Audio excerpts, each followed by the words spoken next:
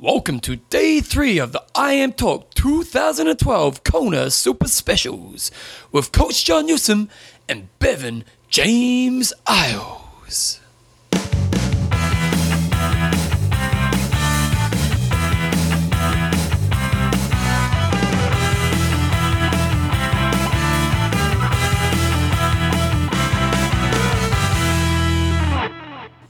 Right guys, welcome along to Day 3 of the Kona Super Special, the I Am Talk Kona Super Specials. Proudly brought to you by Coach John Newsom, Bevan James Isles. How you going, mate? I'm pretty good. And you? I'm pretty good as well, actually. Well, it's currently, what is it, Thursday? Thursday morning. Thursday morning. It's currently around about 10 o'clock New Zealand, American time. Mm-hmm. There's different times in America, so what time are we? Pacific Eastern? I think Kona's probably got a special No, time, we I think. side, wouldn't we? Kona's got a special time. Is it? It must do. It must do. It must do. The I Am Talk Kona Super Specials are proudly brought to you by Endurance Sport Travel. And again, we met some guy from Texas today, and he'd used them to go to Brazil. And again, he said, top notch, team, top notch. And Manulani Bay hotels and bungalows. Well, John and I went out there yesterday. We did an interview. We've got a few interviews on today's show. And we've got an interview with Belinda Granger. We've got the Rapster. And we're interviewing Nell Stevenson. Nell Stevenson, the lady who we had on about paleo a few weeks ago. But she's also racing. She's a pretty sharp age grouper. So we've got her on talking about her race and stuff as well. And while we're out there, we went out for dinner. And John... Manulani delivers. It delivers OTT. Jose is the man. Jose, we tip, like John and I are really tight, and we don't really necessarily like the idea of tipping. It's just foreign to New Zealanders. We tipped Jose OTT because he was phenomenal, wasn't he? But not just that, the food. And it was so romantic. John and I even went for a romantic walk afterwards. I think John wanted to have a romantic walk with me because what happened was we did the dinner, sensational, beachfront, beautiful, and all the rest of it. And afterwards he goes, let's go in this way. It's pretty. He tried to hold my hand. I was going to show him the nice, go around to the canoe house. And if I was with Joe, I would have stopped and had a pash. Yeah, but John, when we were at dinner, probably one of the highlights of my I Am Talk career happened. It did. We've met Crowe, we've met Chrissy, we've met Macca, we've met the pros, we've done the legends, we've met everybody, and we're at dinner having this lovely meal. And this little girl who, I'm not sure how old she is. What, maybe 10? Yeah, it's hard to tell. Yeah. I'm not really good at predicting kids' ages. But 10. This cute little blonde girl came up and tapped us on the shoulder and she goes, are you the guys from I Am Talk? And I was like, yeah, but kind of like a little bit weird, not really sure what's happening here. And she goes, oh my God. And she was genuinely... Like she was meeting Michael Jackson. She was really, really excited to meet us. And her name was Paige Heller. And her mother is Dawn Elder. And I'm pretty sure it was Dawn. We didn't meet the mother. The mother was at Hillary's vegan meal thing. And so the family was Jess, Devon, and Johan, sorry. They were out there for dinner just while Mum was at this thing with the vegan thing for Hilary Biscay, and we got to meet the family and just a really lovely family. And apparently they'd all been listening to us in the car. Well, particularly the daughter. I think the daughter and her mother would always listen to us in the car. And on Facebook, her mother Dawn has said that she's been in the car seat since a baby. She's listened to us, and this young girl and. Dawn, you're obviously doing a pretty good job as a mother because Paige was just a lovely, seemed really intelligent, seemed really nice. And there's actually a photo we'll put on our website today when we get this show up. But the photo of us and Paige together and just she does a bit of Iron Kids going on. Yeah, and then the boys are talking about they play football, American football. Yeah, lacrosse. Like that. Yeah, lacrosse and. Just real lovely family, and it was probably that would be the highlight of my trip, to be honest. Just that moment. So Paige, you made us feel great. So thank you very much for that. So anyway, get along to the Manulani. One thing that we noticed about them, because coming to Kona, everybody will tell you it is triathlon fever in town. Yeah, it really Getting is. anywhere, if you're going anywhere in a car, it's a bit of a pain because it does take a while. You're running along the street, you got to dodge people. It's awesome, but at the same time, it's pretty full on. What you want to do the first time. Yeah. But if you're a pro, get out of town. Well, one thing, when you go down to the Manulani, you just sort of get out and it's just relaxing. It's just nice and chilled out. The sea's sort of crashing in. It's relaxed. It's not too full on. So I really recommend it if you're coming over for the race as maybe a bit of a post-race chill out. It's about 40 minutes down the Queen K. And if you're ever coming over for the 70.3, it's a great place to stay because the race is right there. And the cool thing about it is if you do want to avoid the hustle and bustle of town before the race, it's got a 25-metre pool. You're right there on the course. just a cool place. And there's a really nice beach just down the road for some really long open water swims at Harpuna Beach. But you can do lots of little stuff in the bay as well. So it's all good at Maunalani. Yeah, check it out. So quick other sponsors, O2 Creations. Again, people want our t-shirts. They're loving the red t-shirts. Yeah. Blue 70 rocks. Yes. Who else we got, John? And Endurance Sports Travel. We talked about them. Had the breakfast down there again this morning. Loving it. And then we've got our regular sponsors, Athlinks, Extreme Endurance, Coffees of Hawaii, SLS Tri. We had a guy out on the boat today wearing his SLS Tri gear.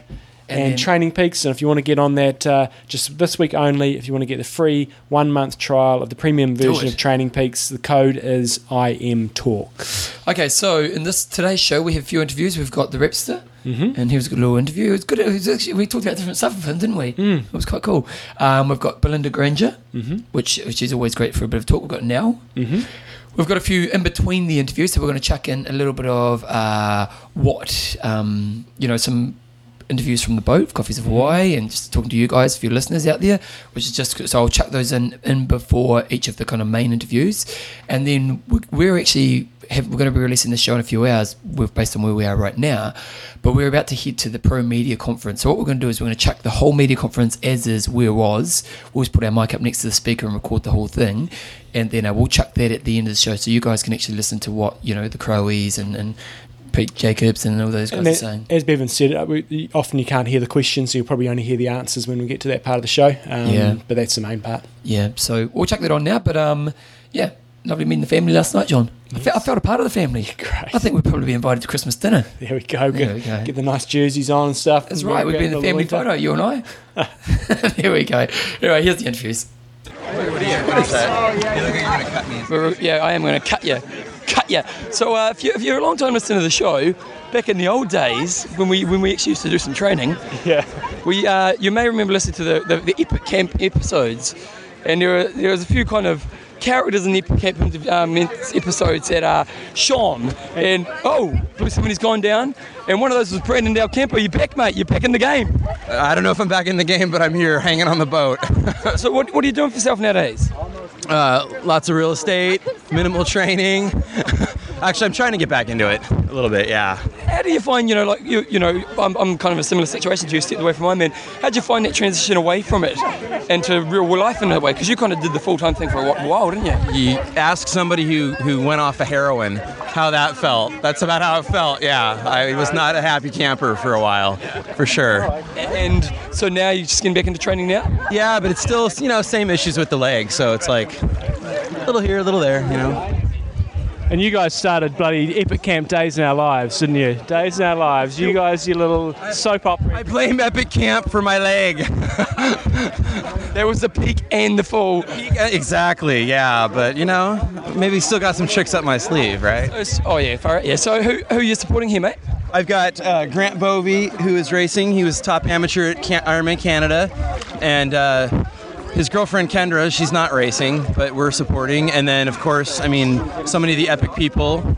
Scott Jones is racing for the Navy, which is going to be great. And I don't know, I think there's so many people out here. I run into people every day, and I'm like, oh my God, you're racing. When was the last time you were here? 2008. Yeah, it's been a while. I know, it's crazy. Are you inspired to maybe try come along next year? I want to do halves. I don't think I have that. You guys at Epic Camp took every single piece of desire to go long ever again out of my system. Thank you, John Newsom and Bevan James. Yeah. That's a great sales pitch. If you want to end it. Sign up for 2013 Canada. Yes, do it now. Okay, mate. Hey, it's great seeing you out here, and we'll catch up through the week. Awesome. Right, we're kicking back. Bevan's got his first experience of the Maunalani.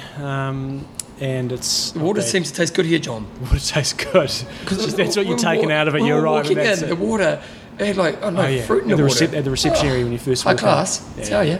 And we've got with us Jordan Rapp. Welcome along the show, Jordan. Thanks very much for having me. He's back on the show. It's the first time we met in person. That's the funny thing about these worlds we kind of connect in, is that you kind of get to know people, but you don't, you know what I mean? Yeah, you never pick them out in a crowded restaurant. No. Unless they were talking loud enough that you could hear them. Yeah. Because you recognize a voice. And the other thing as well is for pros in our sport is that like I mentioned for the ITU guys, they get to know each other quite well because they see each other so much. Whereas you guys race against each other maybe once a year, maybe twice a year. You know, those relationships you build with other competitors probably aren't as strong, or are they? It's a mix. I think, you have a better relationship with those athletes that you, for whatever reason, end up seeing more often. But I would expect most of the guys you see sort of twice a year, probably one half Ironman, and then, at one Ironman, something like that. It's for a lot of Ironman athletes, they come to Kona and they come early in their triathlon career and they often crumble or they do well, whatever. But for you in terms of you coming to Kona, you seem to have held off, and I've either heard you talking or we may have asked you once before is why aren't you going to Kona, and you wanted to, I think, wait until you thought you could do pretty well here. So what sort of got you over the line to say, right, this is the year I'm doing Kona, or did you decide quite some time ago? No, I mean, at the beginning of the year, I planned not to do the race, had a schedule, and then it was sort of a bunch of dominoes fell. So a race I was planning to do, that Leadman, that was supposed to be the long race in Las Vegas, but then they moved that up and then they shortened it. So I thought, well, I want to do a long race early in the year, just like I did last year. I thought it was a good fitness builder and all that. And so I thought, well, I have that weekend free, so then I'll do Ironman Texas instead.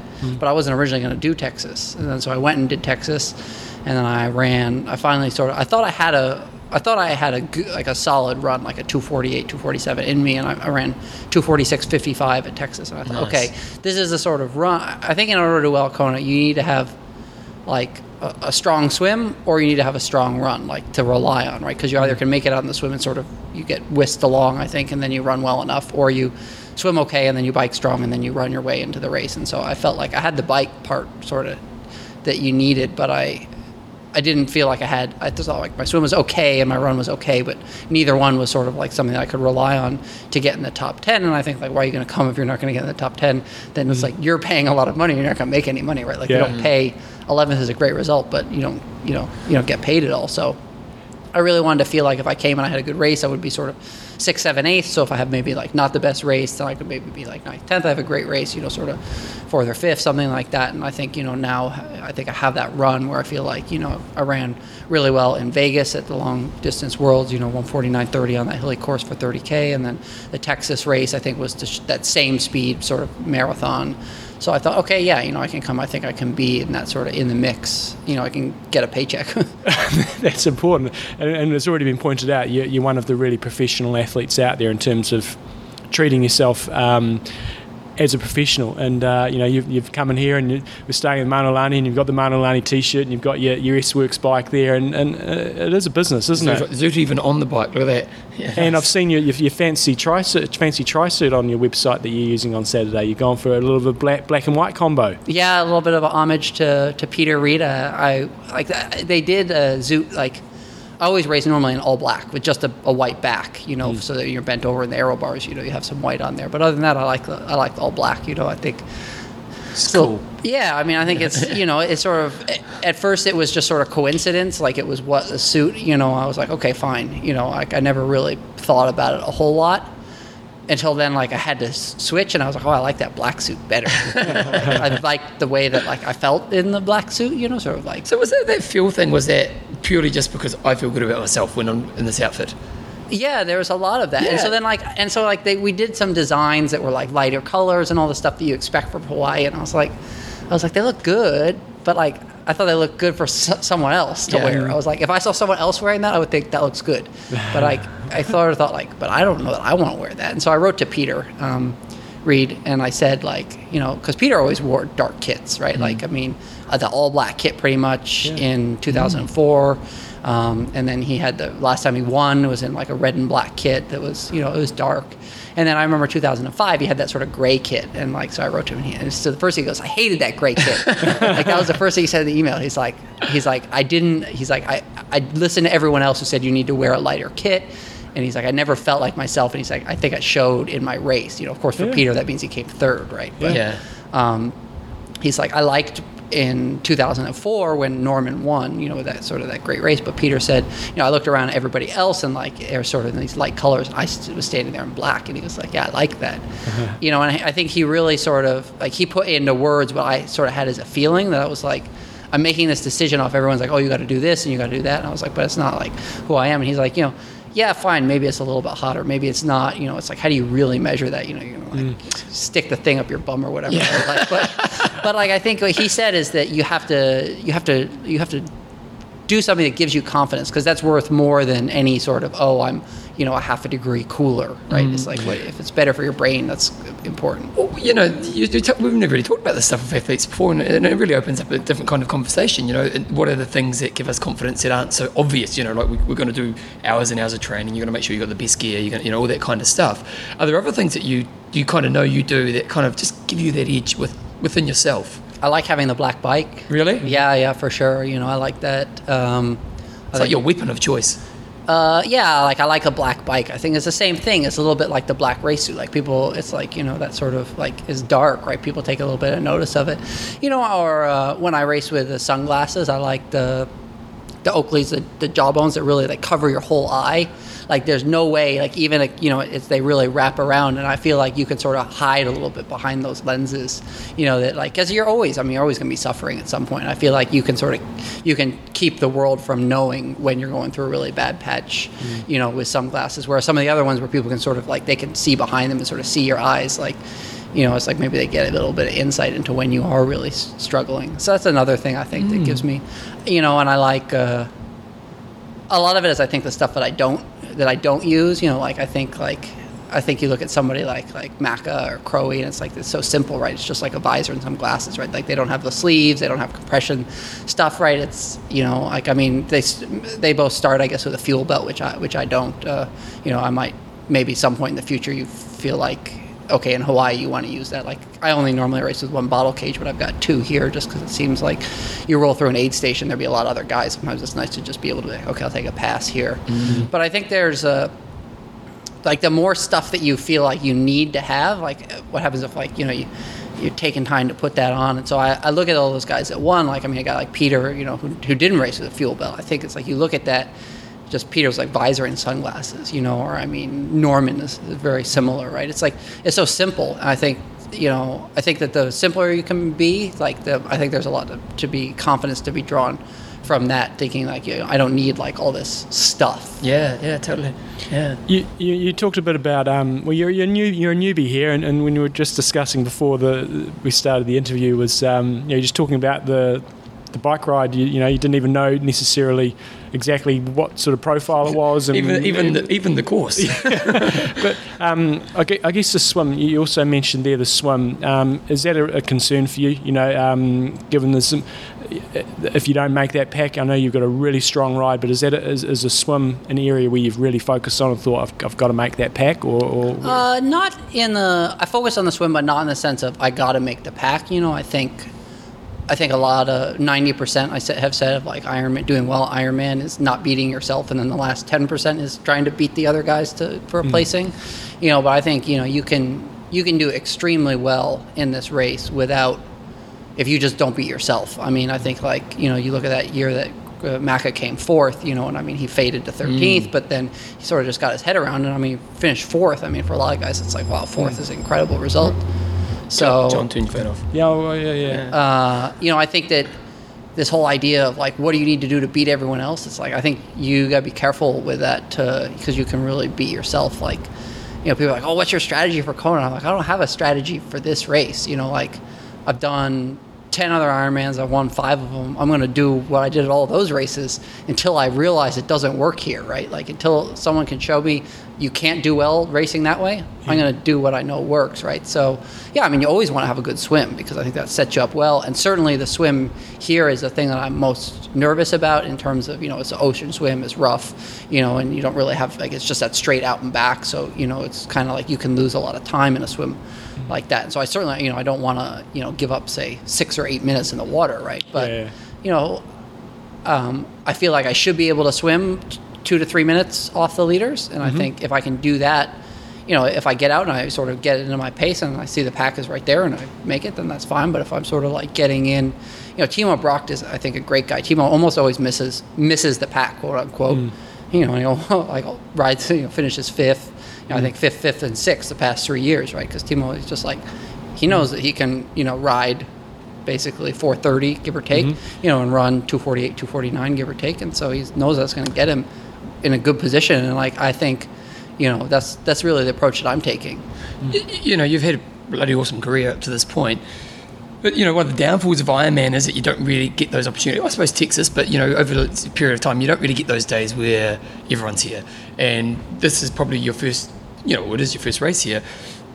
How does it, is it, you seem to be the type of athlete who just focuses on themselves, but is there somewhere in your mind that this is a different game? I think you always want to be flexible to, because I think there's certainly the big difference is that, there's not like sort of that two distinct packs, right? Like in Texas, it's like you had like those 5 or 6 guys that were up front, and then I think it was like 5 minutes to the next group. Here it's sort of like there's the guys that are basically the sort of sub 50-minute swimmers, and then, I think if maybe there was another pack, say at like 2.5 minutes, I could have easily made that pack in Texas, but there wasn't enough athletes to make that pack. But here, right, it's like you got like Andy Potts is 46, and then you got like Pete Jacobs and Dirk Bachler at like 46 and a half, and then you got a 47-minute swimmer, and then you got a whole bunch of like say 47 and a half, and a bunch of 48s, and a bunch of 49s, and a bunch of 50s, right? And so it's I think you can take advantage of that in the same way that it doesn't pack up so early, right? Like I think you see that a lot when you watch the coverage. It's this really long line for a really long time, and so I think you always like that's different. Whereas in sort of 800 meters into a regular swim, it's kind of like, well, where I am now is where I'm going to come out of the water, so I just sort of settle in. But I think for here I'll probably be on the pace a bit more, so that when it does finally kind of break up, which seems to from the TV coverage to be about halfway, that then you're going to be in the best position, which is, so you figure you're going to swim hard for probably twice as long, or maybe even 3 times as long as you would in, say, like a normal Ironman, where it really, like 800 meters in, it's basically decided. Mm-hmm. What about, I've got to ask you about when I met Jordan out by the pool, you had a little 15-month-old running around. Has that changed things much for you in terms of your training? Or it certainly changes your outlook on life, I'd imagine. Well, I know, but in terms of training, has it changed much? No. There must be somebody else. I don't. I think maybe not like in terms of training volume and stuff like that. Like no, I mean I was never the guy who did the 40-hour weeks, right? I mean I'm not 24 to 26 hours a week is pretty typical for me, right? I think that's typical maybe for a lot of guys. Certainly there's some of those guys that are sort of, that do the 30 plus regularly, but that's never, that wasn't me before. So I think, that might've been hard to sort of, if I was a guy that was always gone for those sort of like, 8-hour rides or something like that, I might've had to change. But, I think when you think about sort of what that works out to, I mean, a typical training day for me is kind of 4 hours, and it's like that's a lot of time to still be able to be home and help out and stuff like that. And so it wasn't that much of a change. And of course, like I have a wife that did this for a long time at a really high level, and so she knows what it takes. And so she's really, I think, the one that sort of steers the ship and keeps everything together, and has made sure that like I still be able to do the training I need to get out there and do well at the races and be a good parent. I'm really looking forward to seeing how you go, but also you obviously work with Slow Twitch as well, and I saw up there you're doing your bicycle relief thing again. So can you maybe just tell us a little bit about Slow Twitch and how that sort of works with the bicycle relief gig? Yeah, so this the first time I did an interview with you all was 2009, which was the first year that I ever did the fundraiser for World Bicycle Relief. Yeah. And so this is now the 4th year, done every year. This year it's sort of with with Kona. The past 3 years it was with Ironman Arizona. Yeah. And so it's really the same. I mean, it's that same group, SRAM's charity arm, World Bicycle Relief, send bikes to Africa. It started after the tsunami in Thailand, and then that was sort of a temporary, right? Like the roads were sort of destroyed, but Thailand has a lot of good infrastructure, and so then like they were like, okay, well we sort of helped out here, but like what's an ongoing need? And so that was Africa, and so I got hooked up with them, and it's really, I mean, it's a real highlight of my year every year to sort of do this big fundraiser, and every year try and raise more money, and so. We did the past 3 years in total $100,000, and then this year shooting for $50,000. Wow. A little bit over 50,000 because like it to be an even. It's $134 a bike, so I think it's 375 bikes, which is like $50,200 or something like that. Yeah, cool. it's been nice, and the Ironman Foundation actually sort of just, I think like a lot of things, you introduce people to people who then become, good friends, and then now, Ironman has really stepped up their charity stuff. Now they're doing they have the Ironman Foundation, which replaced, when they did the partnership with Janus. Now it's their own thing, and they have this guy who came with a long history of nonprofit work, and he's really done an amazing job, and so they're partnering with World Bicycle Relief for sort of the long haul, and so it's really been nice to see. When it first started, it was kind of this is this charity that I'm involved in, and then the charity has grown, and it's just to have been a small part of that, it's awesome, and I think to see. To help push it with Ironman, and now there's sort of other cyclists getting involved, and now Miranda's involved as a triathlete, and McKeely, and so it really seems like the triathlon community has really taken hold of it, and so it's been every year it gets easier to raise money, which is nice too. So cool. It's just a nice way to give back. I think after when I won in Canada, I thought, what is it that's going to keep me going? Okay, I want to win 2 Ironmans, and then I want to win 3. Yeah. Right? That kind of gets old pretty fast, I think. To always just be yes, I crossed the finish line first. I'm awesome, right? Celebrating yourself. So it was a way for me to sort of do something more than myself, and I think it just sort of becomes something I do now.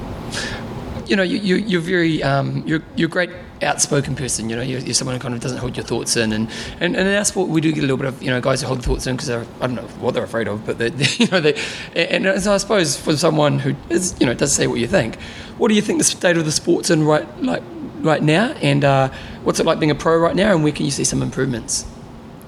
I think this was an interesting year as a pro athlete. You had Ironman New York, which came, and then now is obviously as a one and done. And then you had some of the stuff sort of with Lance coming in and that being a big deal, and then obviously the sort of the fallout from that. And I think you could see that the sport now is maybe struggling to sort of be okay, we want to break through the next level. Some people said, what do you think about Ironman New York being a one and done? And I said, I think that's really too bad. I said, I hope that's not sort of the end of the idea of a big city Ironman, because I think, Ironman New York could have then led to, say, Ironman London, Ironman, Shanghai, Ironman Beijing, Ironman Tokyo, or, this idea of maybe, we don't need to put a race in the middle of nowhere. I love Ironman Canada, but, a town of 30,000 people is always going to be, limited, right? You look at, I think, sort of the big cities that Ironman is Tempe, right? And it's there, people are are you in town for the football game? It's even there. And Tempe is not a big city, right? So I think, that was sort of a little bit of feeling the water of, okay, how do we, grow this to be sort of Olympic distances, right? Ironman Los Angeles or Ironman Chicago, the way we have, the Chicago Triathlon, LA Triathlon. And I think, maybe New York was sort of a sign that, okay, we're not quite there yet. I think, it was clear that the race was going to need to be more expensive. I think it was 900, and then they were talking about raising to 1,200. I think probably in order to do it right, it probably would need to be $3,000. Yeah. I think maybe at some point there's a market there, but I think it's got to be a big deal. I was talking to Ferris, and he said, he said you charge $5,000 if you finish in Times Square, but you got to be finishing in Times Square, right? So I think that's sort of that next thing is how do we sort of make it really big? And I think, there was obviously some movement in that direction, some things which sort of fell apart for sort of outside reasons, and then some things like New York where it was okay, maybe we're just not quite at that level. But I think it's nice to be a pro now. Andrew Messick coming in from AEG, with Tour of California, which was really, a pro.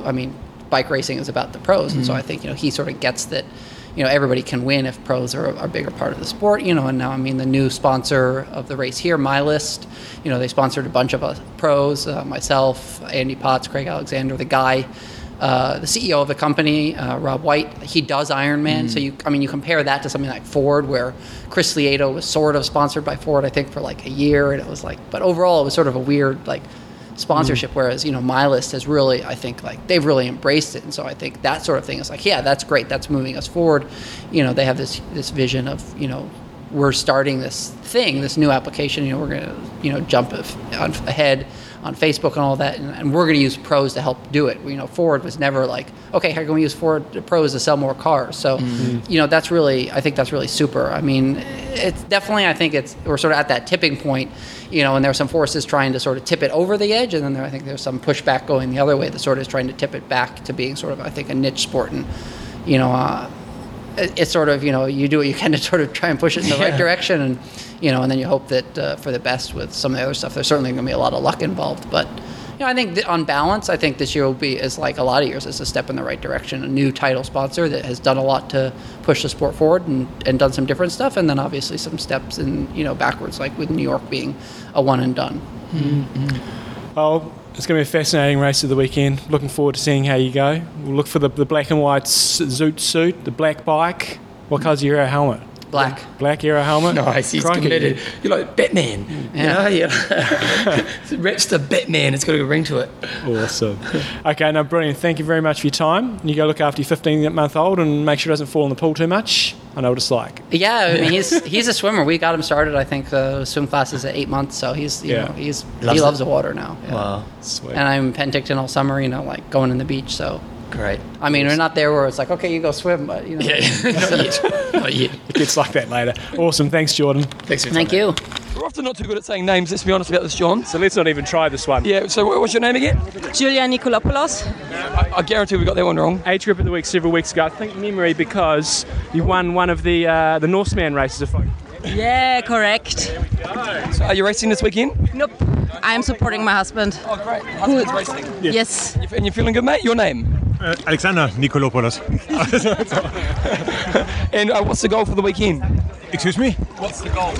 Oh, faster than the last time. That's a good answer. Where are you guys from then? That sounds sort of Greek, is it maybe? Or what's your name? The name is Greek, but we live in Germany. My father came from Greece. Come culture. And so you guys have been here before? Yes, I raced 5 times. This is my 5th time here, and she raced 2 times here. So, And looking forward to the pro race this weekend? I hope Maka will make it. And on the ladies' side, I have no opinion. Seriously, I'm sorry. She doesn't care about the chicks. Who cares about you? Hey, well, great seeing you guys here and have a great weekend. Thank you. We've got someone else over here. Your name, mate? Sean Gertis. Sean Durtis. Yep. You donated to the show this week. What? You donate to the show? Yeah. And I've been listening to you since show number 1. Really? I came just to see you guys. Oh, he's got all the right answers. Hey, so you're having a good time? This is your first time here? Yep. And what do you think of the experience when you come along for this first time? It's pretty amazing. It's just a big party everywhere. It really is, isn't it? Are you looking forward to race day? Yeah. For race day, for a spectator, how do you kind of plan your day so you can get the most out of it? I don't know. I was looking for advice. Where to be and when to be where. Yeah. We're the experts on that. We'll fill you in. We'll give you some inside word after this. And so what's the plan for the next few days then? I want to go have breakfast with Bob tomorrow, I think. And I don't know, just hang out and check out the expo and see if I can see any professional athletes. Where are you based? Bend, Oregon. Oh, Oregon. The said to say that you guys need to step it up. Oh, Jeff, mate, where's the love? Give Jeff a hard time from us. They had the lead man there a couple of weeks ago, didn't they? Yeah. How's that? I didn't go watch it. I was doing cyclocross races that day. Hey, you were watching this race? That's right. Awesome. We'll see you on race day. Yeah, bring it on, mate. Good seeing you, mate. I didn't really think I was going to, so. And, have you brought your family over? Or have you got supporters? Huge entourage here. I have, I think 11 people besides me, so it's 12 people altogether, all of us. So. And how are they finding it? Because for you, this is this kind of challenging experience you've been growing towards for a long period of time, and for them, it's just a holiday. But are they enjoying the experience of being around this kind of strange group of people? Yeah, well, the condo we have is pretty far from here, so they spend a little bit of time here in Kona, but the majority, they're out visiting the volcano right now or something, so they're vacationing while I do this kind of stuff, and then just watch you on race day. Watch us on race day, and then that's it. And what's the goal? Just to have a good day? Yeah, I haven't done much training in between, so whatever fitness I have will carry me through just to finish. I just want to learn about it and experience it. I want to enjoy it. I want to finish smiling, so. Good luck on that smile. That's probably the biggest challenge of all, isn't it? If you see us out there on race day, come along, have a little chat, and we'll do some live commentary on the day. Yeah, I'll just be. I'm going to be racing in this kit, so look out for me. Yes, let's try. There you go. Love you. Hey, good luck, mate. Thanks. And away we go. Right, we're very happy to have back on the show. Goodness, it's only been a couple of weeks, I think. That's probably the fastest turnaround we've ever had. Yes. Yeah, you should take honour in that. Yeah. Thank you. Nell Stevenson here, the paleo Paleoista. Paleoista. And she was on the show. I interviewed her a little while ago. Yeah, I was away overseas. But then we only inserted it in the show a few weeks ago. But I was really keen. We were really keen. Obviously, we talked to lots of pros this week, and they're all kicking butt, and it's a race within a race. But obviously, we want to find out the secrets of some of the top age groupers, and Nell certainly fits into that bracket. So welcome back onto the show. And how many times have you been to Kona now? This will be my 6th World Championship. Yeah. And so it never gets to the point though where it feels old. It's always an honor to race here, and the energy here is amazing. What have you learnt in those six times here? You know, what are the key? Let's just start with the small questions. What have you learned? Just the key, or have you had any disasters where you go, holy crap, oh man? You know, it's often when you look back, you learn a lot. So what are some of the key things? Well, I think you learn from every race you do. I think as far as disaster, the first time I raced here, I had a flat tire, and I was just beside myself in just absolute agony. And I remember I finished the race, and I was just bawling. And I said to my husband, I know exactly how Norman Stadler must have felt. And he's like, really? He's professional, and his career was riding on. I'm like, yeah, I know, but I just know exactly how he felt when he flatted. And he's like, okay. Anyway, I think it's just, every year that you race here, it's pushing yourself harder and trying to maximize your performance and beating your own PR. And I just always want to improve my performance and go harder, go deeper, go faster, and try to excel each year upon year. So you've done, this is your 6th, so let's say last year you came here, what were the couple of things you're looking to improve on for this year? Well, last year, for example, I missed the podium by 57 seconds. And so it was, exactly. So I feel like somewhere in the whole course of the day, I could find a minute. So I'd love to be on the podium. I've been working a lot with my swimming, and I'm hoping that it definitely hasn't been my strong suit in the past, but I'm hoping it'll be at least better, so I'm not sort of as middle of the pack when I get out of the water. And just really focusing on being more aggressive on the bike. I'm just really looking forward to a great day. In terms of your training and stuff, everybody always loves to hear what the top guys are doing and what it takes to get to Kona. So, for you, what sort of hours are we looking at per week, and what do you think makes the biggest difference for you with your training? What are your key sessions? Well, each week is a little bit different. I don't have everything's different based on what the next race is and what am I training for and what am I recovering from. So I would say on average probably 15 to 20 hours a week-ish. And the key general format, it varies from week to week, but it's always the longer stuff on the weekends. Usually Saturday will be master swimming and then a bike ride, and then sometimes Saturday or sometimes a brick run. Sunday will usually be a longer run and maybe a bike recovery spin. And then Mondays tend to be easier, maybe just a swim. And then the rest of the days might be 1 a day or 2 a day, but they tend to be shorter but more intensity. Generally speaking, that's what I do. Yeah. And how do you fit it in with life and work? Work-life balance. Because for pros, that's all they job. Have. Yeah, exactly. And we just had Jordan Luck on, and he was saying, Jordan Luck. He's a New Zealand singer. joke. We had Rapster on, and he was saying, John was asking the training question. He said, "Well, I only train 4 hours a day. I go home and I can look after the family." And whereas for the age grouper, and often age groupers work a lot harder than what, not necessarily harder as intensity, but as in making it fit into a life. It's more challenging for an age grouper. How do you make that balance, and do you do that very well? I think I do a good job at balancing, and I think one thing I've integrated more recently this year is more time and rest and recovery, and just being able to acknowledge that and having to take some time off. Actually, I had an injury last about almost a year and a half ago. I pulled a hamstring, so it kind of forces you into this thing where you can't run for a little bit and you have to do something else, but it changes your perspective, and it kind of goes from I have to do X amount of hours no matter what, and I'm just going to muscle my way through it, to the point where if you have something that's actually torn or injured, you have to back away and realize you have to recover, and just have the faith that you're not going to lose what you're doing because you're still keeping your cardiovascular up through the other things.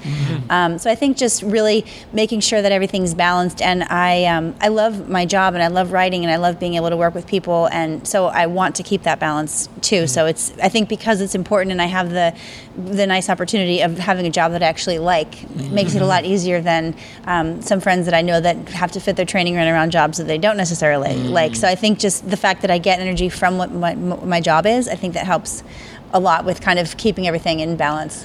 There's the common theme that you seem to get, and this is not just from age groupers, we mainly talk to pros over the last few days, but the lesson that everyone seems to eventually get to is that I don't need to put so much pressure on myself. I don't need to do so much. How do you think the message can get out more to the newer athlete? Because it seems to be a lesson that takes us all a while to learn. And we've been in the game for a while. John and I have done sport for a long time, and you've done sport for a long time.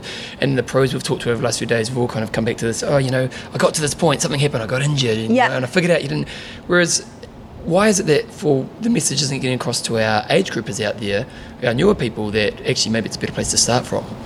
I don't know. For me, it's a tricky question. I know, but she looks wise. That's why I chucked it at her. I feel like for myself, I'm quite stubborn and impatient with myself. So it was kind of a frustration. Like if I'd have something a little tweaky or twingy, I'd kind of not allow that to stop me from doing a workout. Kind of like, I'm just going to run anyway. So I think you kind of have to be put in your place to a degree, and then realize once you go through something like that, and granted, I only had a minor injury, so it wasn't that big of a deal, but just realizing that you can get through it and then come back stronger, and then you do a race that maybe you haven't trained as many hours for, but you've done more quality. Maybe for some people that happens to be the better formula. And it's different for everybody.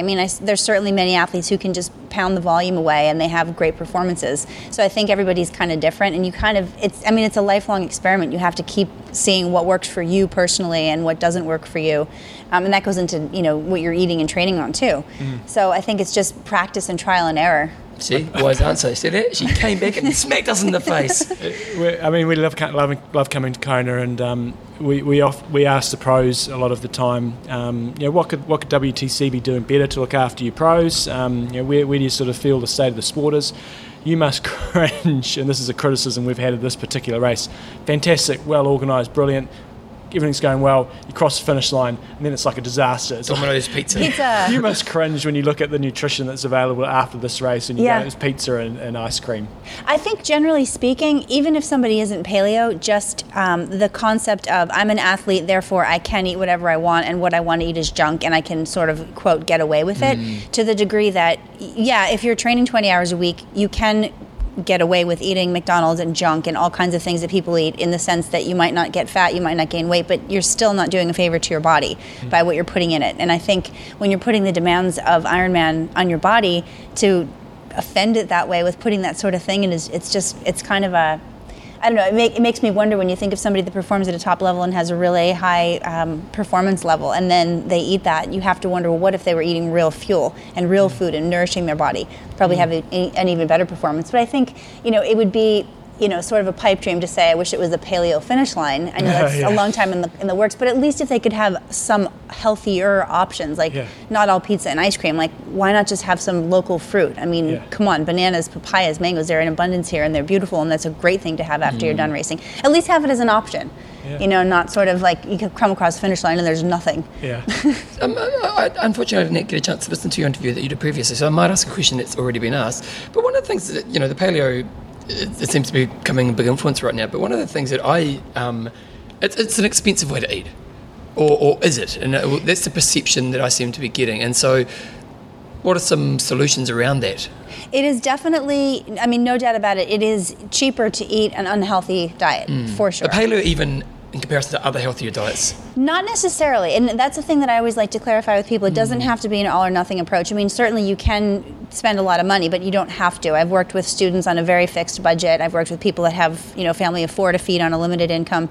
So it's just a matter of learning how do you work your budget around it. So it would be lovely to have filet mignon every night, but it doesn't have to be. It can be grass-fed flank steak or grass-fed skirt, which is about a quarter the price. And then what's on sale, what's on special. Maybe you were planning on cooking wild salmon, but you go to the market and you see that the butcher has halibut. So being flexible, buying in bulk when it's handy, putting it in the freezer, preparing stuff, multiple meals at once. And I'm fortunate to be able to shop at Whole Foods pretty regularly, as well as the local farmers market. And I've costed it out for myself and my husband. What I spend per meal, it came to $7.17 per meal. So that's not that expensive when you think about, it's exorbitant. But if you go out and have a nice meal, it's going to be far beyond that. So it's it can be expensive, but it doesn't have to be. And just learning how to budget it in, and which foods have to be organic, which foods can you get away with eating that are sourced from a conventional grower, and just really being creative with this protein with that type of fat and that type of veg, and being flexible with your menu, you can make it work on even a very limited budget. Cool. Give yourself a plug in terms of, you've got your book out, you've got your website where people can contact you, so give us a plug of where they can find all that stuff. Yes, paleoista.com. It's like the word paleo and fashionista. Nice. PALEOISTA.com. Say that fast. Yeah. Paleoista. It's basically the message is paleo for anybody that wants to try it in a modern way without being caveman. Yeah. Nice. Twitter handle is @Nell Stevenson, Facebook /Paleoista. What's the goal? Like, obviously it's a podium, but what kind of time do you think it will take? Well, it's so variable, I know, but... It is. I mean, take away the win factor on that type of thing. I'd like to have a PR. Last year my PR was 10:17, so I'd like to PR. I'd like to be on the podium. Most importantly, I just want to finish the day knowing I gave it everything, and not have that feeling of, I could have done that, I should have done that. It's like the Equathon Challenger for me this morning. Crushed him. Yeah, he destroyed him. I gave up. I was weak. Awesome. It was great to have you on the show again. We love getting some age group perspective, and yeah, good luck. We got our tickets for the awards dinner, so we're looking forward to sitting there and going, go Nell, when you get up on the stage. Sounds like a plan. Nice. Awesome. Thanks for your time. Thank you so much for so. So if you go on Facebook, there's a photo of me which I'm not too happy about. I'm wearing my red Calvin Klein undies.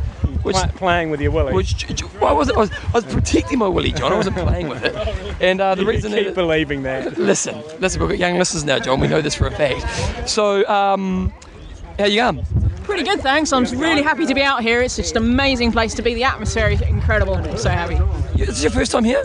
It is, yeah. I haven't qualified. I'm here volunteering, so I'll be doing athlete escort Friday and medal presentation on Saturday, which is really quite amazing. So, what kind of, we've got Kate Driscoll here, so we've got to give love. Oh, so Kate. There's your love. And second athlete in a row who's supporting sponsors. She's got the Coffees of Hawaii togs on. Yeah, looking very flash. stylish. Looking flash. So, okay, when you're doing those rolls, first of all, how do you put your hand up for them? And then what information do they give you? Oh, have you had a crash? That's sensational. But anyway, she's got a massive scar. It's like a shark bite, isn't it? Seriously, man. But how do you get into those rolls? And then what do they tell you about doing them? So if you go on the website for Ironman, on any of the events, if you want to go and volunteer, there's usually a link for volunteers. You just fill in a form and tell them what days you can and can't do. You can actually volunteer as anyone. You don't have to be associated with Ironman. You fill in the form, send it off, and they'll allocate you anything based on the times you said you can do. So they were really, really accommodating of me, because I said I couldn't lift anyone. I wanted to do finish line, and I couldn't be a catcher because people are heavy and I've got a collarbone broken. So they were really nice, and they said I could do medal presentations. So they really, really helpful, and they're always very grateful for help. And is there any training involved, or do they just kind of turn up and say, here you go? I don't really know. I mean, they seem to be really, really very well differently organised here in Hawaii than other races I've volunteered before.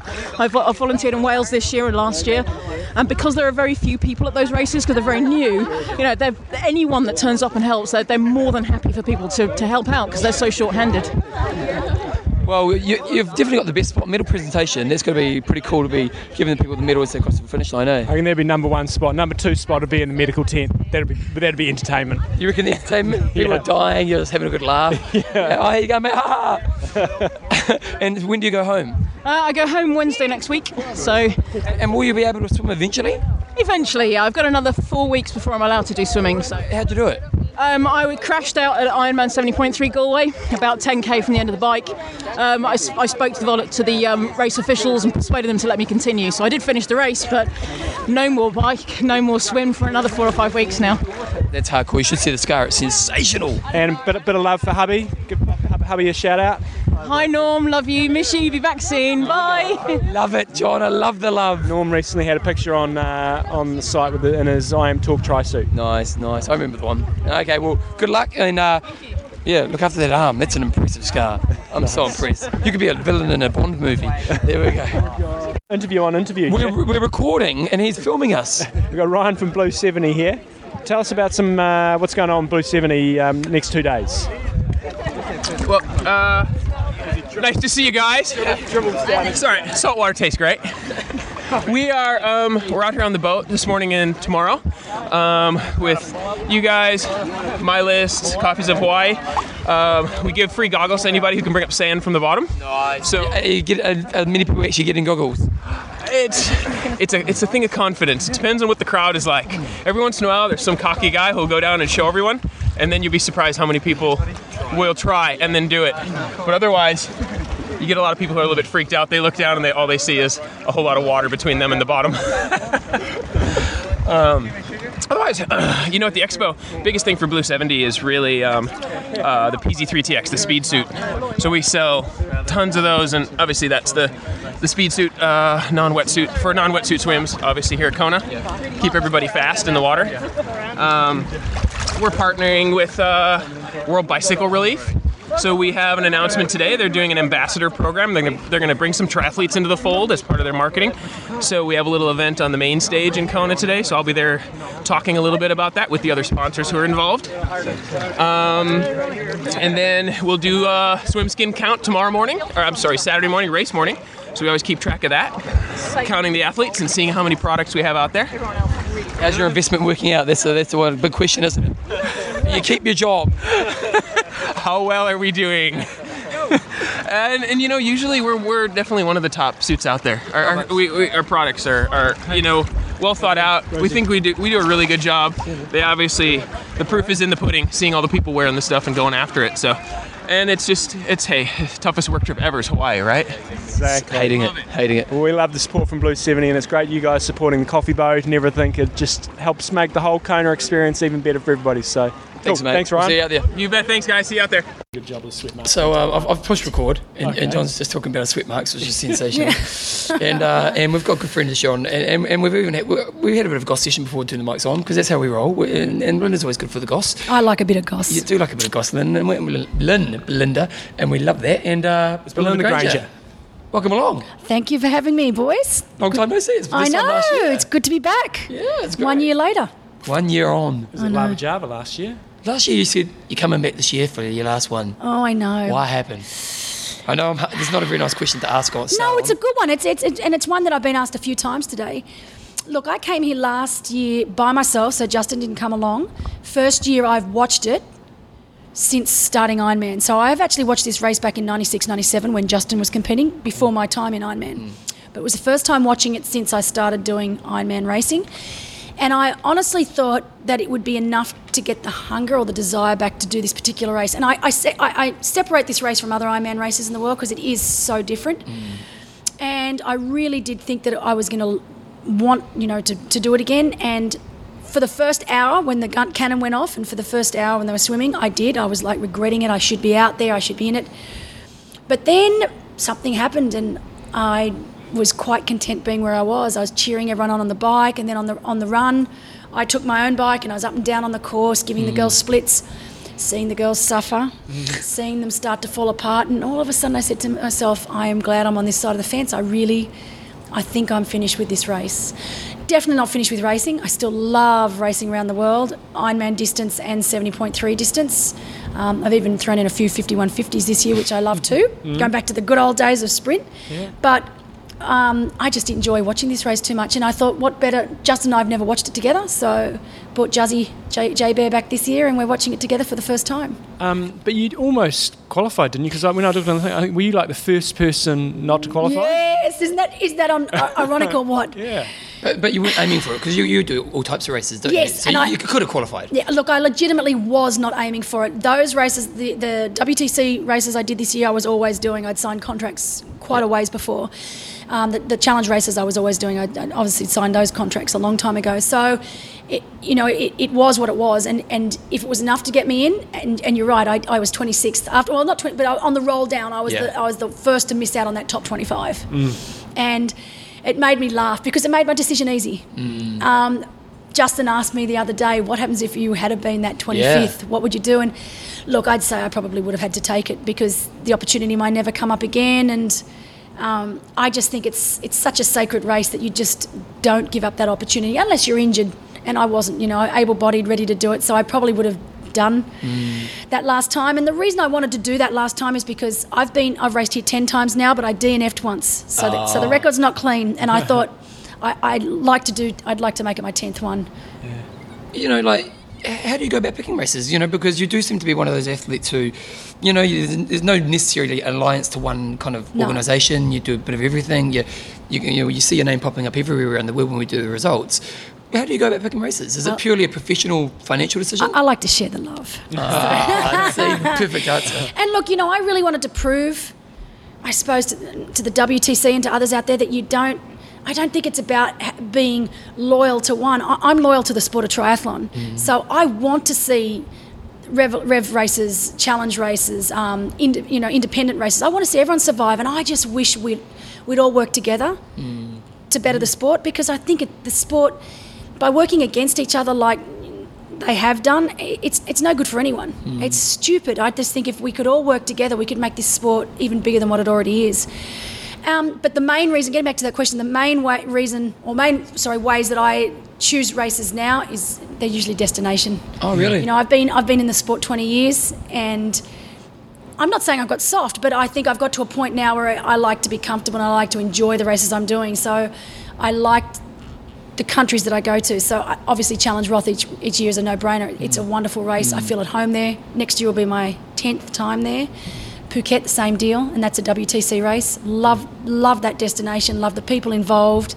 It's one of my favourite races of the year. So you often see me returning to races that I have a real passion for. And this year I tried a new one, which was an independent race in Bintan. It was an Ironman distance race. Metaman. Yeah, Metaman. Yeah. And, of course you take a bit of a risk, but I still like that. I still like going to races that are first up, that no one has any idea how they're going to go, whether they're going to be well organised, whether it's going to be an easy or hard course. It's a bit of a challenge. And it was a great race. Really? The organisers were exceptional. It was like they'd been putting races on for years. It was good money too, wasn't it? Very good money. I mean, obviously, that's what you like to hear. Obviously that was a big factor for a lot of people as well. I mean, it was $15,000 US for the win. Yeah. And they're actually looking to increase that for next year's race. So it'll be interesting to see how many pros go next year. Well, we were talking to Cam the other day, Cam Brown, and he was saying he wasn't even going to do Kona this year, but he had such a great Melbourne, he thought, well, one more crack. Yeah. And then, I led to, do you stay in the sport for a few more years just to cash in? At what point in your career is it about that? Maybe because I started as an age grouper, it honestly has never been about the cash. Yeah, of course, it's how I make my living, but we have other ways. Justin coaches, so we've got other forms of income coming in. And honestly, Phuket this year, a lot of the pros aren't going back because the prize purse has dropped significantly, because obviously Auckland 70.3 is now the new Asia Pacific Championships. So a lot of pros are saying, I'm not going back, there's no points and it's not worth enough money. That didn't even come into my radar. Straight away, I emailed them, I want to come back. So it's never been the be-all, end-all for me. Obviously, I am getting to the latter end of my career, so you want to try and make the most of it. But for me, making the most of it is enjoying it, is still loving it the way I loved it back when I first started, and I legitimately do. So, and I think that's because I've always done races that I've enjoyed or I've loved or I've had some sort of a connection with. We're obviously in Kona. We're at the lovely Maunalani. It's pretty nice. Not too shabby. You come back from Kona and you're a bit strung up, and you come back here and it's pretty relaxing. It's nice. It's our little oasis on Kona. We sort of keep. Actually, I was talking to Lukey Bell this morning, and he was supposed to go into town today to stay. Obviously, he's racing, and I said, you guys, I ran into him at breakfast. I said, you guys heading in today to stay in town? He goes, I'm stretching it out to one more day. And I said, really? I understand. And his mum said, it's just the serenity out here is just so amazing. I said, yep. And I'm not even racing, and I can't wait to get out here. So, yeah. So what is it like for you coming on to this week? Because you're a name, and obviously you've got sponsors to come watch the race. The race day is awesome, but it's kind of work this week for you, isn't it? You're kind of working your butt off, aren't you? And it is. And for me, it's a fantastic opportunity for me to spend time with my sponsors when I'm not stressed out about a race. I know when I've been here in the past, I've wanted to spend time with sponsors. I wanted to spend time at the expo, meeting everyone. But the other part of me saying, no, you should be inside, you should be resting, you should be lying down on the bed. Now I don't have that problem. I don't care if I get cankles at the end of the day. I don't care if my legs feel like lead bars, because it's my one opportunity all year to see sponsors that I don't normally get to see, because a lot of my sponsors are offshore from States. And this is the one time in the year I can actually spend time with them and talk about, have real conversations with them instead of over email. So I love it, and that's why I'll continue coming back to Kona every year, even though I'm not racing, because it's just so worthwhile and so beneficial in that respect. So some of your key sponsors? Power Bar, Seapo, K-Swiss, Profile. So Alaska's not here. Alaska's actually from Philippines. So they are the main sponsor and owner of Philippine 70.3. But all my other ones are here. SRAM. Just had a great... I mean, this is what I love about the sport. Obviously, I'm passionate about the sport, hence why I've been in it for so long. But I just spoke to Alex Wasman from SRAM Zip. Yep. And Justin and I were both sitting there talking to him for probably a good 30, 40 minutes. And that man is just so passionate about his job and his product. It's not just a job for him. Just like for me, this is not just a job for me. It goes far beyond a job. It's a lifestyle. And just listening to the way he talks about his product, and you can't help but get wrapped up in it. He honestly adores it, and he's always trying to make it something better. He tries to explain it to the athletes why something is as good as it is. And, I could sit down and talk to him for hours because you can just see that he loves what he does. Something we're talking about to people with passion, isn't there? Yeah. Hey, as you say, you've been an athlete for 20 years. For someone who's been in the sport, at a high level for such a long period of time... You trying to say I'm old? No. I'm saying it's amazing you're only 15 and you've been doing it for 20 years. Exactly, I know. No, but do the challenges change? And then if so, how do they change? Definitely the challenges change, and definitely your perspective changes. I still remember when every race I would go to, it would be podium or nothing. That would be my sole focus. Podium or you go for the win. And now, obviously, as I'm getting older, I'm turning 42 in November. Yes, I'm still super competitive. I think that never changes. But just your standard lowers a little bit. So now I know certain races I can go to and I can still just slip into the podium if I'm lucky. Yeah. But for most races, and I've always been a realist, I go to races and I'm happy to finish top 10. Yeah. So, Ironman Melbourne this year, I looked at that start list, which was phenomenal. And back in the day, I'd be like, I want top 3. Anything else is a failure. Now I look at that start list and I'm thinking, if I could just sneak into the top 10. Same when I go to Challenge Roth. So definitely that's changed over the years. I still train hard, but I train a lot smarter than I used to. Recovery's a lot bigger now in the program. Back in the day, recovery wasn't important. Is it just an age thing, or is it just a wiser thing? Probably a little bit of both. I think age only becomes an issue if you let it. Yeah. I mean, look at Macca and Crowe. I mean, Macca and Crowe are both, close to 39, 40, close to 40. Greg Bennett is 40, and he's still smashing some of those younger boys over the shorter distances. So I really think that age in our sport is definitely not so much of an issue, of course, unless you let it be an issue. And I admit there's been times when I've been out there in Ironman distance races where I've let it become an issue.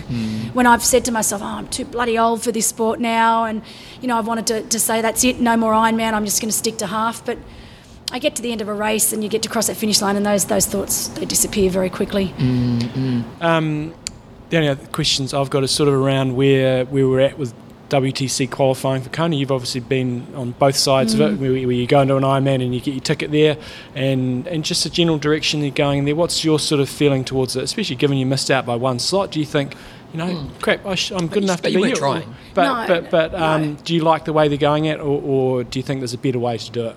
No, I definitely think that it was the right way to go. Obviously, that first year when we were all we were guinea pigs up with the whole new system, and there were a few flaws in the first year. We all knew it, we expected it. Then all of a sudden, they ironed out a few flaws. I still think it needs a bit of fine tuning. I am absolutely under the belief that there's not enough women. It should be closer ratio, 50 men, 40 women. I don't think that there shouldn't be 20 difference. Yeah, the depth. Yeah. Do you think there's a depth in the women's? Yes, you do. Definitely. It needs to be asked. I think there's a couple of girls that probably should be going that couldn't go. You're right. I didn't try. If I wanted to qualify for Kona, but it would have meant giving up a challenge race and taking on another Ironman race. So not only do we want the best 30, 40 girls turning up here, we want them in their best condition. So if they're racing, for example, there's the Australian girl, Michelle Mitchell, is it? Mitchell, but it's now she's now going. Yeah, but she's now going by her maiden name. Maiden name. Yeah. Does that mean she was divorced? Yes, actually, yes. Now, for her to qualify, she was on the borderline as well. So to qualify, she had to do another Ironman. So she chose to do Ironman Louisville, I think it was, and she basically walked the marathon. Yeah. Now, really? Yeah. That I don't agree with.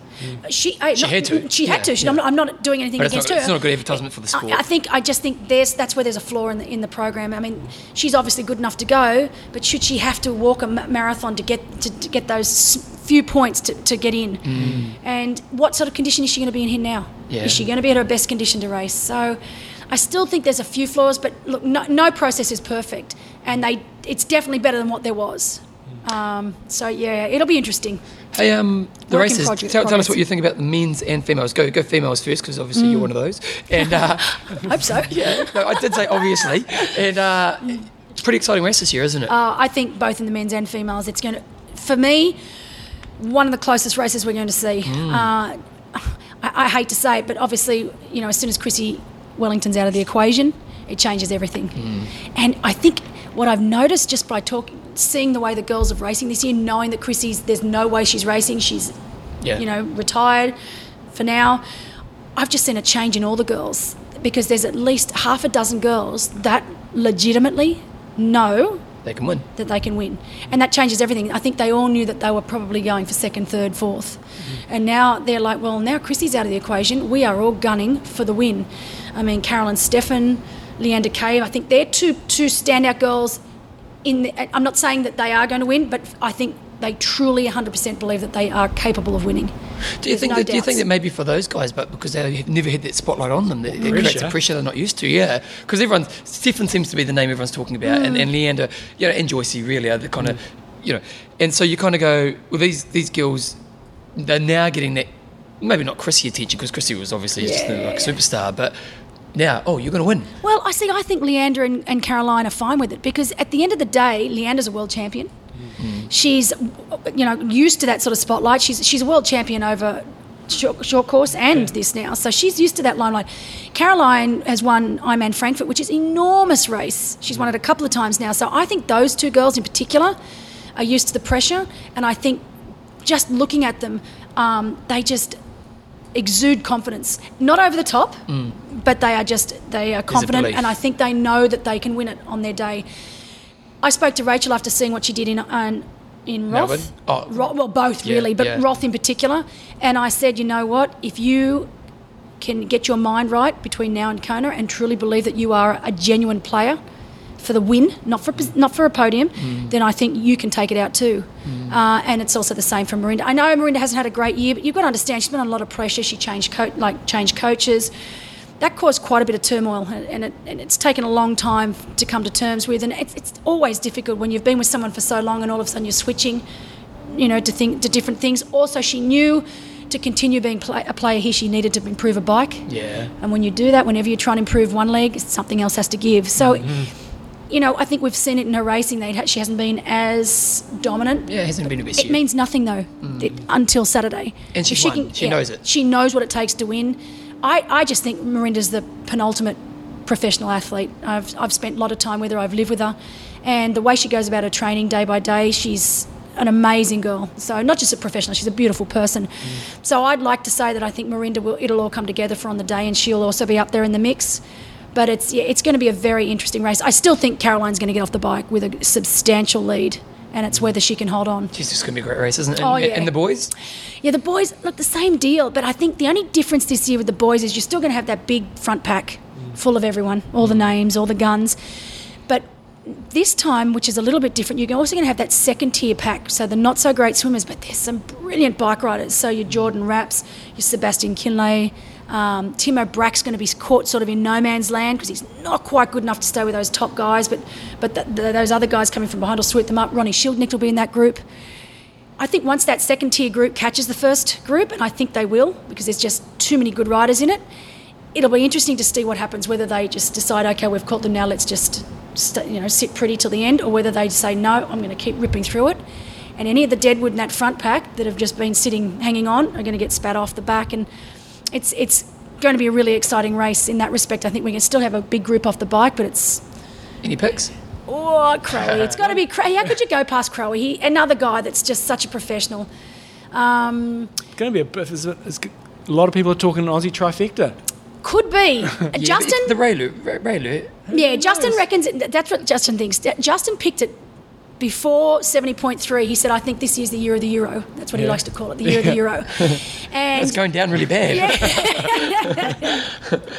Yeah, exactly. And he picked Sebastian Kienle to actually win 70.3. Oh, did he? Now, he's not saying Sebastian will win Ironman, but he definitely thinks like it'll be a Raylert or a Marino, one of the Euro boys who'll step it up. Because it's been, let's face it, it's been a while since those boys have been up there. Yeah. Just one last question. I always have a last question. Do you think Chrissy will come back? I know you probably got insight there. No, to tell the truth, obviously I've had a couple of emails. I haven't actually sat down and talked to her in depth about it. Because we're talking just behind the scenes to some other pros, and there's definitely a feeling that maybe she won't. No, I don't think she will. I'll tell you why. Chrissy, if you know her personality, obviously anyone that's that good at something they're brilliant. And no matter what they do. And no matter what they do. And whatever they do 100%, or they don't want to do it at all. So there's no way that she could come back unless she knew she could give just as much as what she's given before. And the problem now is she's experienced another side of life. She's done so much. She's written a book. She travels around the world doing stuff for charity. She gives talks, motivational speeches, and she is loving it. Like even what she's doing here, she's involved with everything. And now that she's experienced that, I'm not sure she thinks she can go back to being that hermit that lives at home that does nothing but eat, sleep, train. Yeah. And basically, if she can't give that, then she doesn't want to give it at all. So I would be very surprised to see her come back. Maybe if someone breaks her record. So at the moment, she's won the race 4 times. Yeah. She has the fastest record in the world. The only thing she could try to beat is Paula's record of. But that's such a tough. commitment. Yeah, that's tough, and that's going to take years. And I don't think she wants to give that much of her life. And the girls, she's got so much that she wants to achieve in life. She's an incredibly intelligent girl, and I just think this was just not quite enough for her. And I'd be very surprised. But you know what? For the person, you it's never amazing. say never. Yeah, for the person, it's amazing.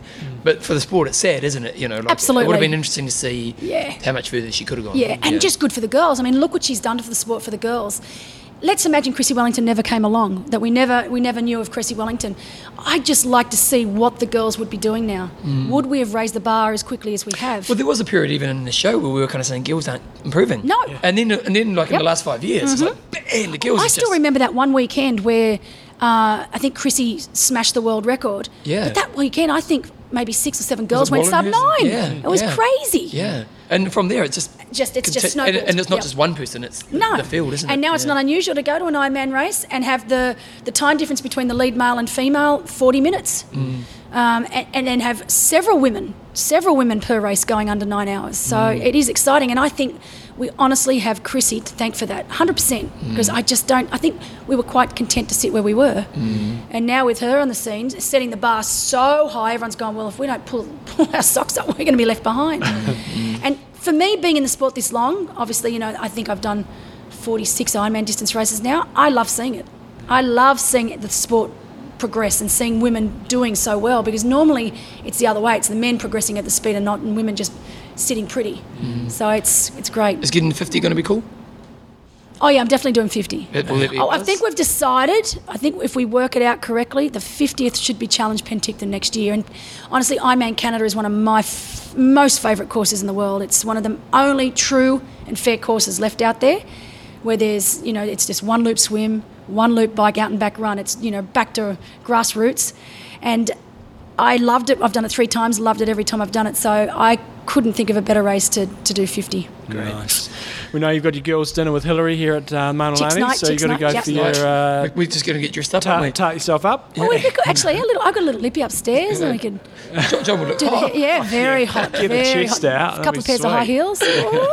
So thanks as always for your time, I love it, we boys. look forward to seeing you on race day, and we'll get a bit of insight on race day. You'll see me out there. I'll be everywhere. We'll see you. Thanks, Brenda, about you rock. Welcome, Sebastian. On the far end, we have Kelly Williamson from Austin, Texas. Kelly is going from strength to strength at the moment. She's had incredible results this year, finishing 6th in the High V 5150 Championship with the fastest run of the day. And she was also second place in the 2012 Ironman World Championship in 70.3 in Las Vegas just last month. Please welcome Kelly. Sitting in our men's field down there is no stranger to all of us in the media, that's for sure. He caused quite a stir in 2010 when he was hit by a car in, I think it was in Oxnard, California. He was left almost for dead. Jordan almost bled to death. He's been on a comeback road for the last couple of years, and in 2011 did what everybody thought was the unexpected and came back out and won an Ironman. This year, he has had an incredible year thus far, winning in Texas and also in New York. Please welcome from the United States, Jordan Rapp. Sitting fourth in our women's side today, hails from the UK, having a great year in 2012. She took Caroline Steffen to the absolute limit this year down in Ironman Melbourne, where she finished in second place. Last year she was fourth place in Kona. Please welcome Rachel Joyce. This next gentleman hails from Germany, and he's raced 3 times in Kona, and not bad results. He's only ever finished on the podium. 2 times third and 1 time second. Please welcome Mr. Andreas Raylert. This young lady's having a fantastic 12 months. It was just, 11 and a half months ago that she was third place here in the 2011 Ironman World Championship. She went on then to crack the 9-hour mark in Arizona. And this year she's just kicked off with another fantastic late surge in the season. I call her Miss October, November, and not being any, with any disrespect or anything. Those ugly magazines out there, Leander. But Leander's had a fantastic year again. She's on fire. She is the 2012 Ironman World Champion 70.3 to go along with her other World Championships. Please welcome Leander Cave. This next gentleman was the closest guy to Mark Allen's run record at a 2:40.04. Pete Jacobs has a run in the 2:41s, and he is ready, set, go for another great year this year. He was last year's second place getter. He's also a 3-time Cobra 70.3 Philippines champion. Please welcome Mr. Pete Jacobs. This next young lady hails from Switzerland, and she went very, very close to breaking Chrissy Wellington's world record. She was only 55 seconds off this year in Ironman Melbourne when it debuted down there on the shores of St Kilda. She had an incredible day with a cracking 4:35 bike ride and a fastest run for her in an Ironman competition. From Switzerland, please welcome Caroline Steffen. Our defending champion in the men's from the 2011 race is Craig Alexander. Craig hails from Australia. He's a 3-time Ironman world champion. He is a 70.3 world champion. His list goes on longer than my arm, so I'm going to stop there. Please welcome Craig Alexander.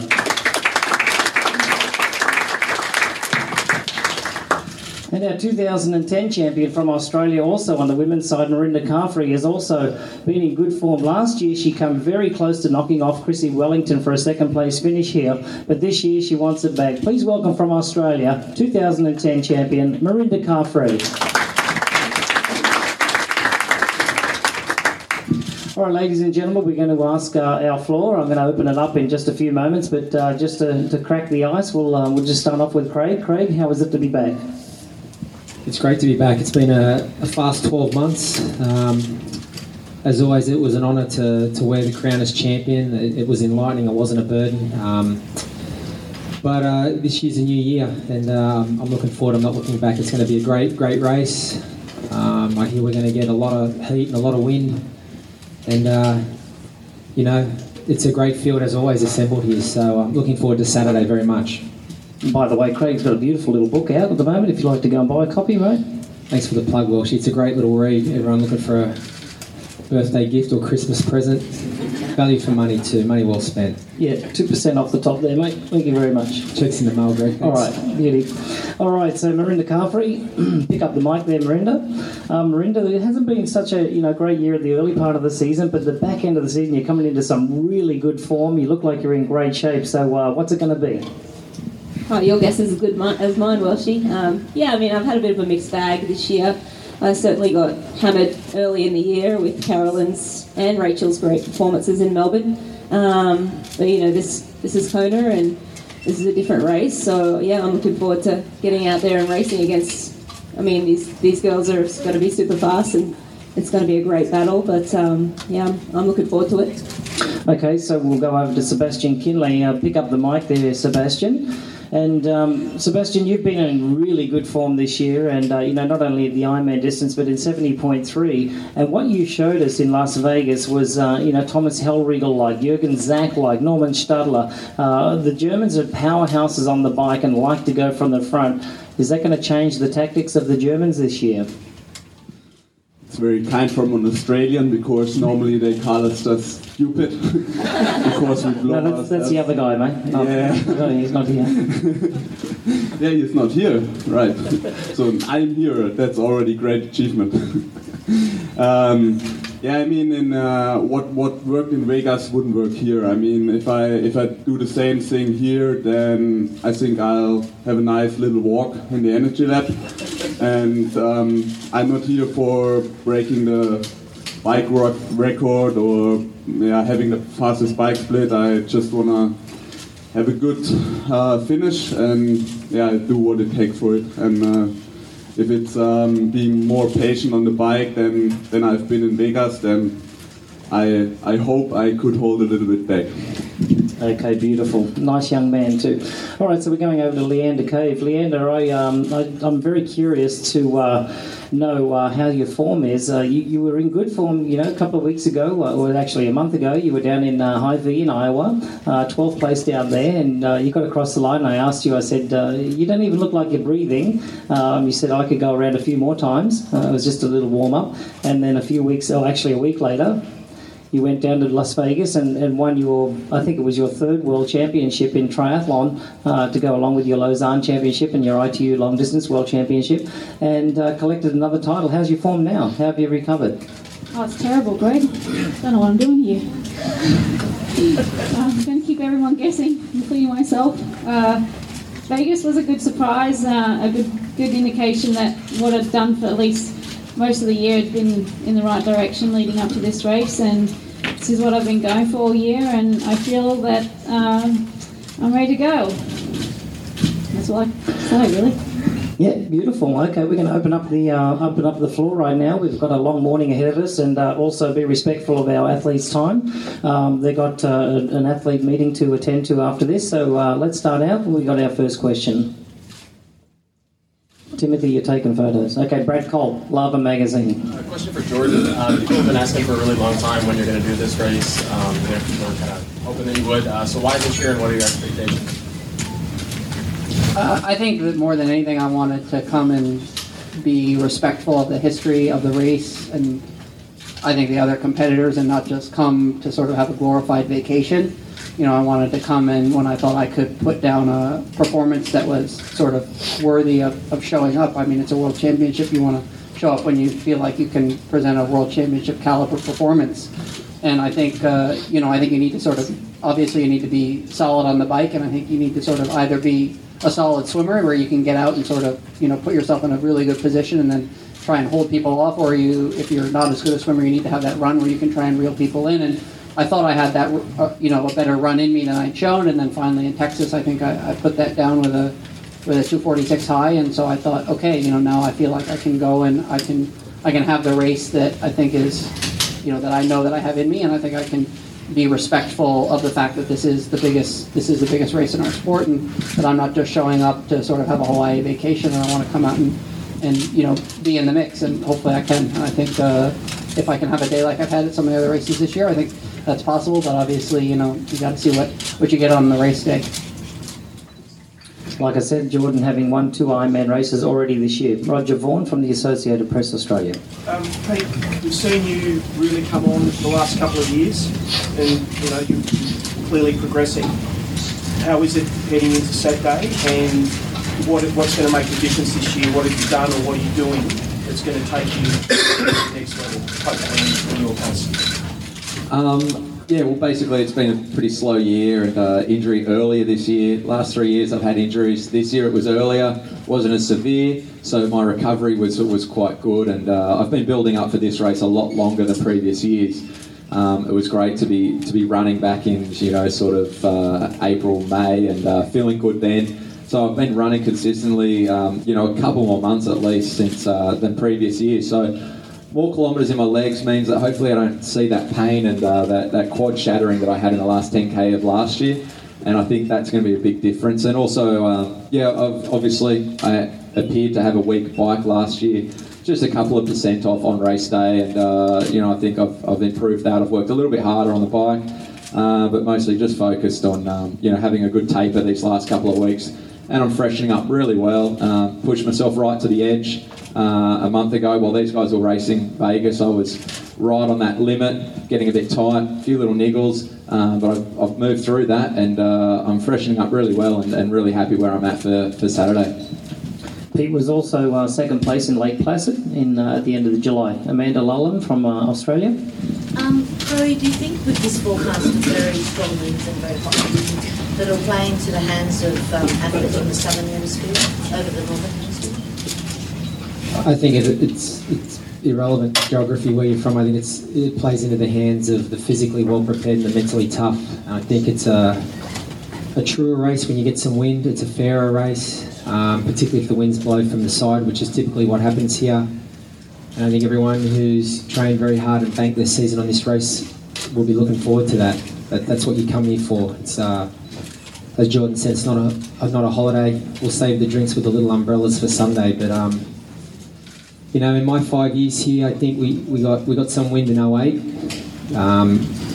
The other years it's been fairly mild, and we got a lot of heat in 09, but it'd be interesting to get them on the same day. I think it would be a true test of everybody's athletic and mental capabilities. Craig set the record last year. Was no picnic out there, that's for sure, at 8:03.56, taken 12 seconds off the old record held by Luke Van Leer. Who we got next? Timothy Carlson from, where are you reporting from now, Tim? Slow Twitch? Slow Twitch. Verinda, you almost drove Chrissy Wellington into, I don't know what, over the brink last year. A brilliant last run. You've had very consistent, great races 3 years in a row. But I think you've always been working hard on your bike. But I do have it on a secret but very high authority that you've improved it a lot. This time out. What have you done differently on the bike? How much better is it? Yeah, I'm not exactly sure how much better my bike is. Certainly in training, the numbers look better, and I'm performing better in similar training sessions that I've done over the years. So, but sometimes, those results don't always come in races right away. So, while I know I've improved and I hope to see that on Saturday, I'm also very realistic and understand that, sometimes it doesn't come, 6 months, it comes at 12 months or a year and a half after really working hard on something. So, I feel like I'm in great shape. And I just hope to continue to have good luck here on the island. I have had, as you said, 3 really good years, and hopefully I can continue.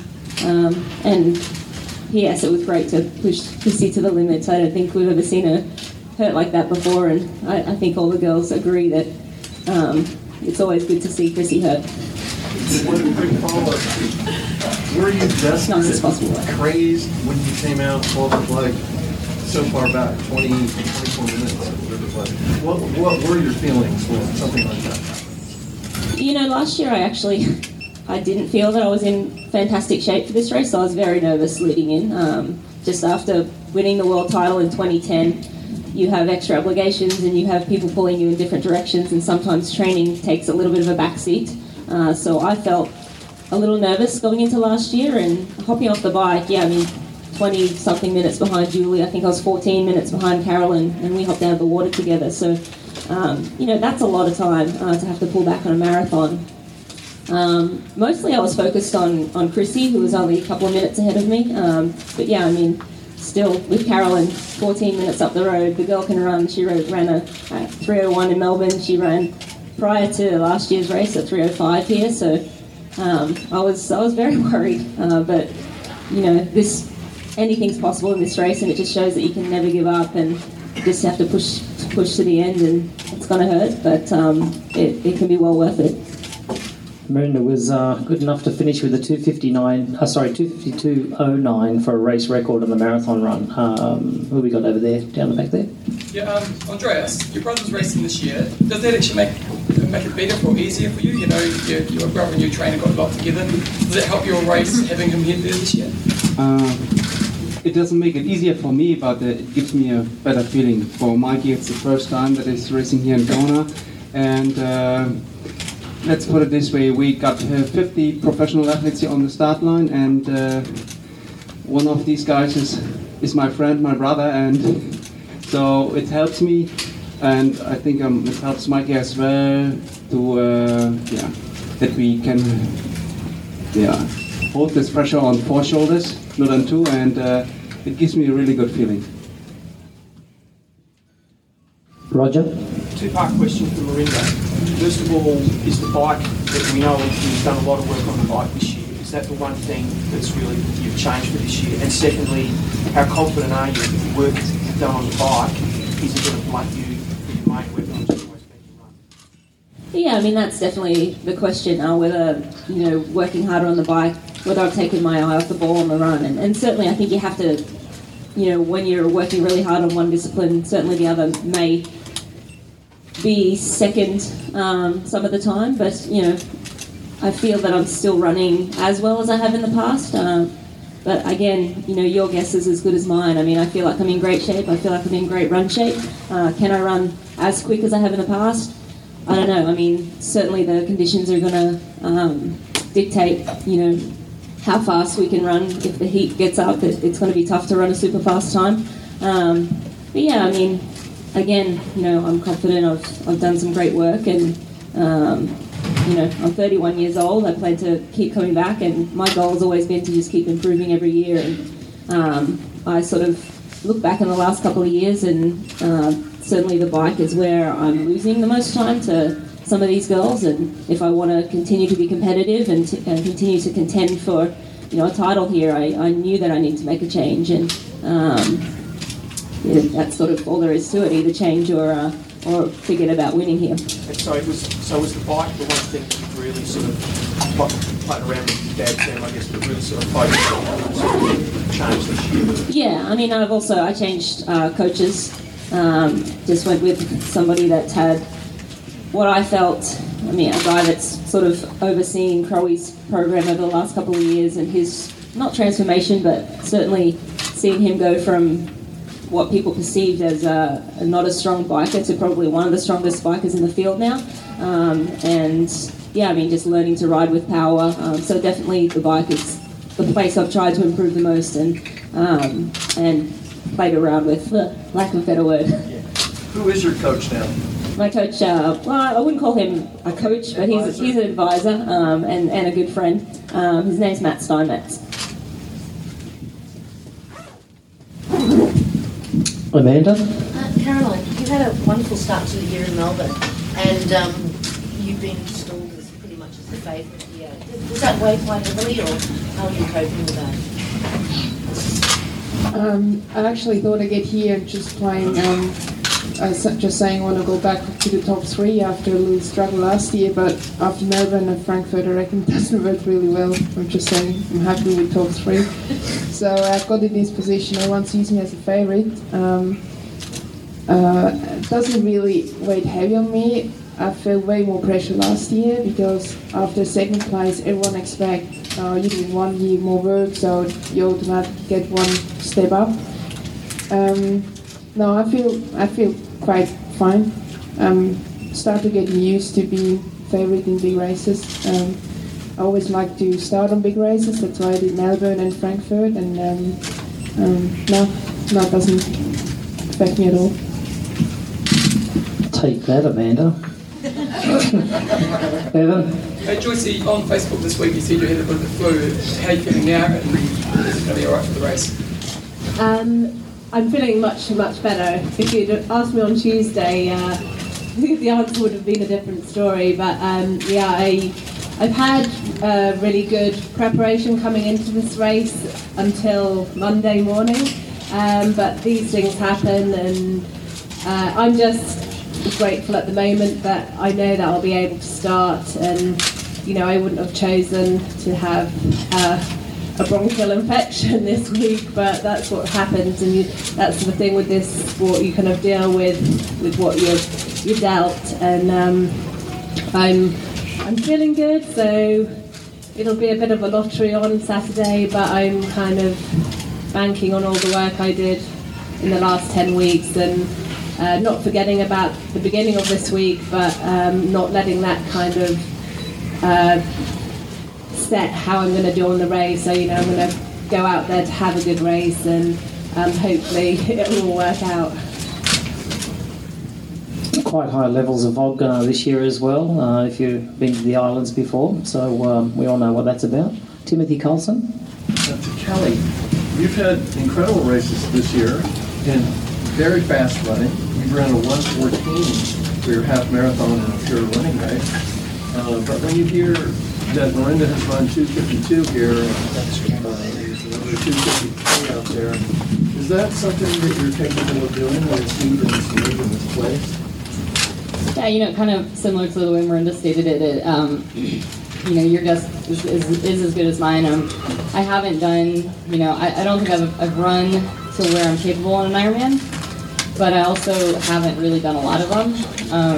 I don't know if I can say I'm a newbie anymore. I've done 5, but it's really just been 2 years, 2010, 2011. So my last one being about 11 months ago now, I feel like I'm a much better athlete. So that's part of the excitement for me here is that I think I've got a lot of potential that has not been tapped at this distance. And so, I see myself as a low 250 marathoner. I haven't done it, but I think you have to kind of put yourself in that position based on what you're capable of if you ever expect to actually do it. So, I hope I can, and I'm going to do my best to. But again, it's not for me. It's not just about the run. If I want to have any, hope of being in this race, I've got to swim and bike really well too. So yeah, that's the goal. But like I said, kind of see how everything pans out on our race day.